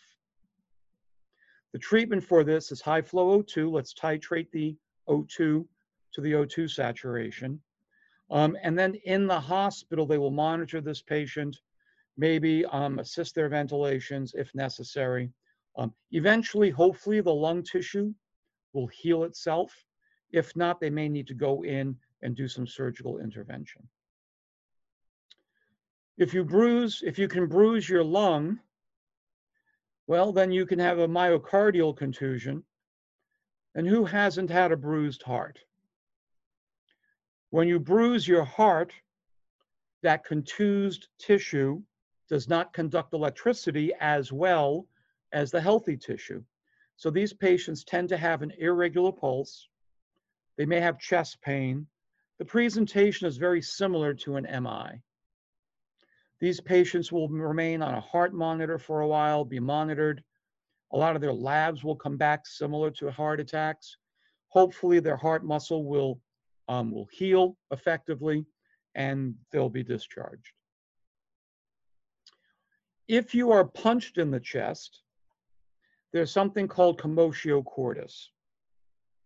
Commotio cordis is when you sustain a blow to the chest at just the perfect time in your cardiac cycle. Usually it's right at the T wave. And what it does is it causes ventricular fibrillation. So this is a cardiac arrest due to blunt force trauma to the chest that as you look at that mechanism, you know that that did not cause serious damage. So we're not talking about a Mack truck. We're not talking about, a lot of force. We're talking about a punch to the chest. Think Kill Bill Volume 2. Okay?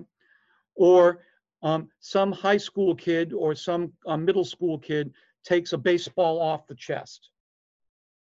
It hits him at he's healthy, hits him at just the perfect time in the cardiac cycle to put him in VFib. You get there, there's no blood, there's no flail segment, there's no, it's a cardiac arrest due to blunt force trauma that's minimal, and the arrest is disproportionate to the injury. The thing is that this cardiac arrest, yes, it's traumatic, but this is more of an electrical issue than a trauma issue. This is not destruction of the heart. This is an electrical event. So it responds very well to AED and to defibrillation. So when we're talking about commotio cordis, we treat this as a medical arrest. Okay. Questions about pulmonary myocardial contusions and commotio cordis. Okay. So don't go punching people in the chest. A couple of other types of injuries. You can lacerate the great vessels of the heart. This can be due to penetrating injury, gunshot wounds, stab wounds, motor vehicle collisions, deceleration injuries, especially T-bone or broadside accidents. And what happens is you lacerate your aorta, and now you exsanguinate into your chest. So if there are no signs of life when we get there, it's unlikely that this patient is going to survive. The thing is, if they do have pulses on scene, you have to have a high index of suspicion based on the mechanism, the location of the wound, and their presentation. Are they going to crash? So treatment is supportive. Let's get them to a trauma center. You can have diaphragmatic rupture. We know how sad that can be. And what happens is the force, whatever a mechanism is, pushes the abdominal contents through the diaphragm into the chest. Very often, this patient is going to be having, obviously, some difficulty breathing. But also, when you listen to their chest, you may hear bowel sounds, which definitely is unusual. But we just want to be cognizant of the fact that based on the mechanism, you could have displacement of the abdominal organs into the chest cavity. Tracheal rupture. You can rupture your trachea due to blunt force trauma or penetrating injury. We put this in chest injury because remember, your trachea does not end at the neck. There's about 2.5 to 3 inches of it in your chest, and that can rupture as well. And that will end up with subcutaneous air around the clavicles usually. So as we finish up chest injury, considerations, mechanism, remember that you can have closed or open injury, and they can very often result in pulmonary injury. So listen to those breath sounds and get pulse oximetry for chest injuries. Not because blood loss is going to matter as far as O2 saturation goes, but because if it is a lung injury, it'll show up in the pulse oximetry. Listen to those breath sounds. What do they tell you? Are they present and equal, or are they diminished, or are they absent? Bear in mind that there are certain types of injury that are going to result in mechanical shock, obstructive shock. Tension pneumothorax, pericardial tamponade. Those are the two forms of obstructive shock, obstructive mechanical shock that we worry about. And both of those can also result in hypovolemic shock. So remember, when you're talking chest injury, it can be lung, it can be pump, it can be volume. Vital signs may help you figure this out. If there's a narrowing pulse pressure or a paradox, we're thinking mechanical shock. If all we're seeing is a drop in blood pressure, now we're thinking hypovolemic shock. So the vital signs may help you sort out what's going on as well. Point of entry. Point of entry, we want to think in terms of trauma centers for major injuries. Rib fractures can go to the neighborhood hospital. Flail segments probably should go to a trauma center. And once you start talking about tension pneumo, pericardial tamponade, hemothoraces, penetrating wounds to the chest, we should be going to a trauma center. Okay. Questions about chest injury. As I said, for all the chest injuries, you can assume high flow O2 is in play. Okay. Titrate to O2 saturation of 95. All right. So this would be a really good time for us to put up our second poll question.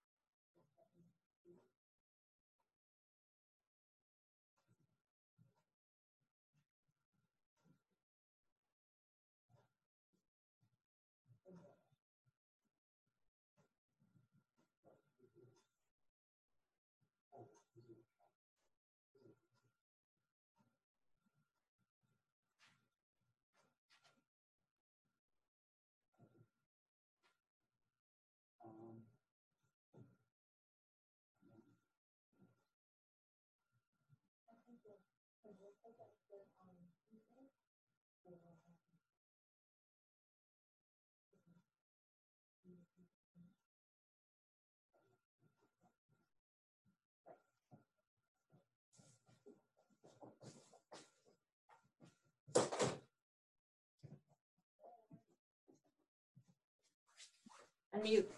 How are we doing? All right, Captain, we didn't get a complete quorum, but we did get a good amount. So you have 57% who felt like it's a high FEMA. So I didn't fool too many of you with this. Good for you. Hyphema is the definition. The definition of hyphema is blood in the anterior chamber of the eye. Scleral hemorrhage is hemorrhage in the white of your eye, not the anterior chamber. And conjunctivitis is an inflammation of the conjunctiva. So hyphema is the correct answer. Strong work. Over half of you got it. Nice job. All right, so let me just get out of this.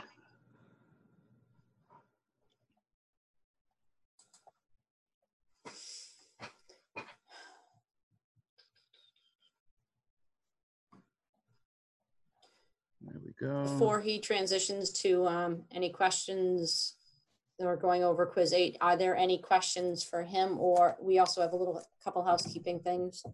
Any questions for the captain about tonight's material? Okay. Cool.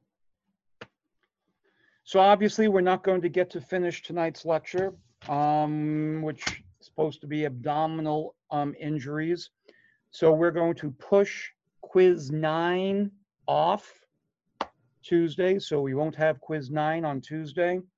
And I will finish abdominal injuries on Tuesday. And then we'll launch into the rest of the material from there. Okay. Any other questions? Any other housekeeping issues, Captain? No, whatchamacallit, you should expect grades to be posted sometime on Saturday, probably late afternoon. You should expect, it will be raw grades. It will not be adjusted, so don't panic. The makeup for the test, 10 o'clock. If you don't have to make up the test, you have the day off. Congratulations. And Love you. All right. And they want to know if that means quiz 9 will be on Thursday. You're killing me. I'll let you know on Tuesday. I'll let you know before Tuesday. Before Tuesday. I have to tinker with the syllabus. Let me see what we got. All right. So do we want to go over the extra credit questions for quiz 8? Have at it, Cap. All right. So extra credit question 1, list and describe the 3 mechanisms of cerebrovascular accident. If you remember, we had talked about occlusive events, and there are 2 types of occlusive events. There's thrombus and embolus. So thrombus, there's one, and it's a gradual narrowing of a cerebral blood vessel. So there's your what is it and description. Number 2, an embolus. An embolus is when a blood clot travels from the heart or the carotid artery and blocks the cerebral artery. So it's a traveling blood clot that gets stuck in that brain. The third mechanism is an aneurysm. And an aneurysm is a weakened cerebral artery that bursts. So those are the 3 mechanisms: thrombus, embolus, aneurysm, and their descriptions. Questions about question 1? Okay. And I just want to be clear, Captain, you're not accepting signs and symptoms of a CVA. It's not what he's looking for in that question. I did not ask for gave- signs and symptoms. So if you gave a sign and symptom, you're not going to get points for that. It's not what I asked. Question 2. Blast events involve several mechanisms causing injury. Describe these events. So we said the primary injury is the pressure wave caused by the explosion. The secondary injury is the shrapnel that is airborne and penetrates your body. And the tertiary injury is you being displaced by the bomb and landing on something, and the injury caused by your being displaced and landing, not the pressure wave. That's primary. So those are the three. If you threw in quaternary, meaning burns, contamination, that sort of thing, okay, that is one of the mechanisms. But the things that we were really looking for are the primary, secondary, and tertiary, and that is the pressure wave, shrapnel, and displacement. For those of you who put down body parts that were injured, also not what he was looking for. So just want to tell you, if you put down, oh, this is what you could expect to see in the chest, not what he was looking for. Okay. We talked about the mechanism. How would the presentations of pneumonia and asthma differ? 6 points. So really what we're looking for is a comparison of the two, okay? So if you're going to tell me shortness of breath, no, both of them give you shortness of breath, okay? So if you wanted to start with breath sounds, pneumonia, rhonchi, asthma, wheezing, that works. If you wanted to talk about skin, pneumonia, febrile, asthma, pale and cool, that works. If you wanted to talk about onset, asthma, rapid onset, pneumonia, gradual onset, that works. If you wanted to talk about productive cough, pneumonia, green sputum, asthma, clear sputum, that worked. So there were a lot of things that you could have used, that you could have crafted to differentiate between pneumonia and asthma, okay? Anything else on that, Captain? The big one that we saw was the,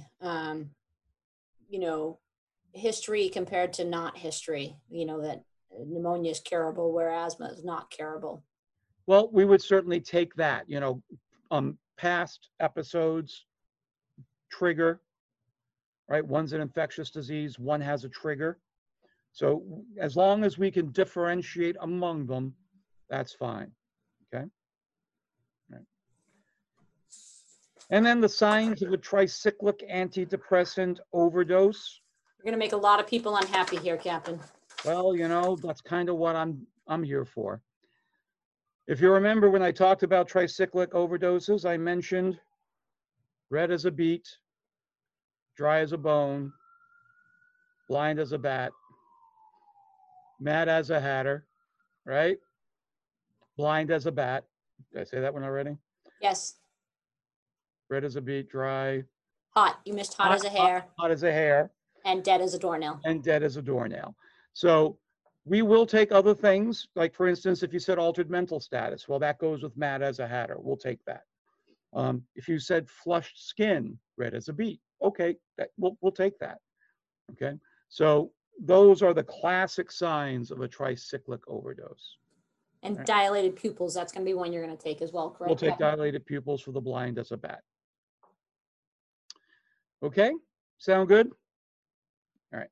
Any questions about anything else, ladies and gentlemen? No, nothing. All right. All right. Enjoy your Saturday. Stay home. Stay safe.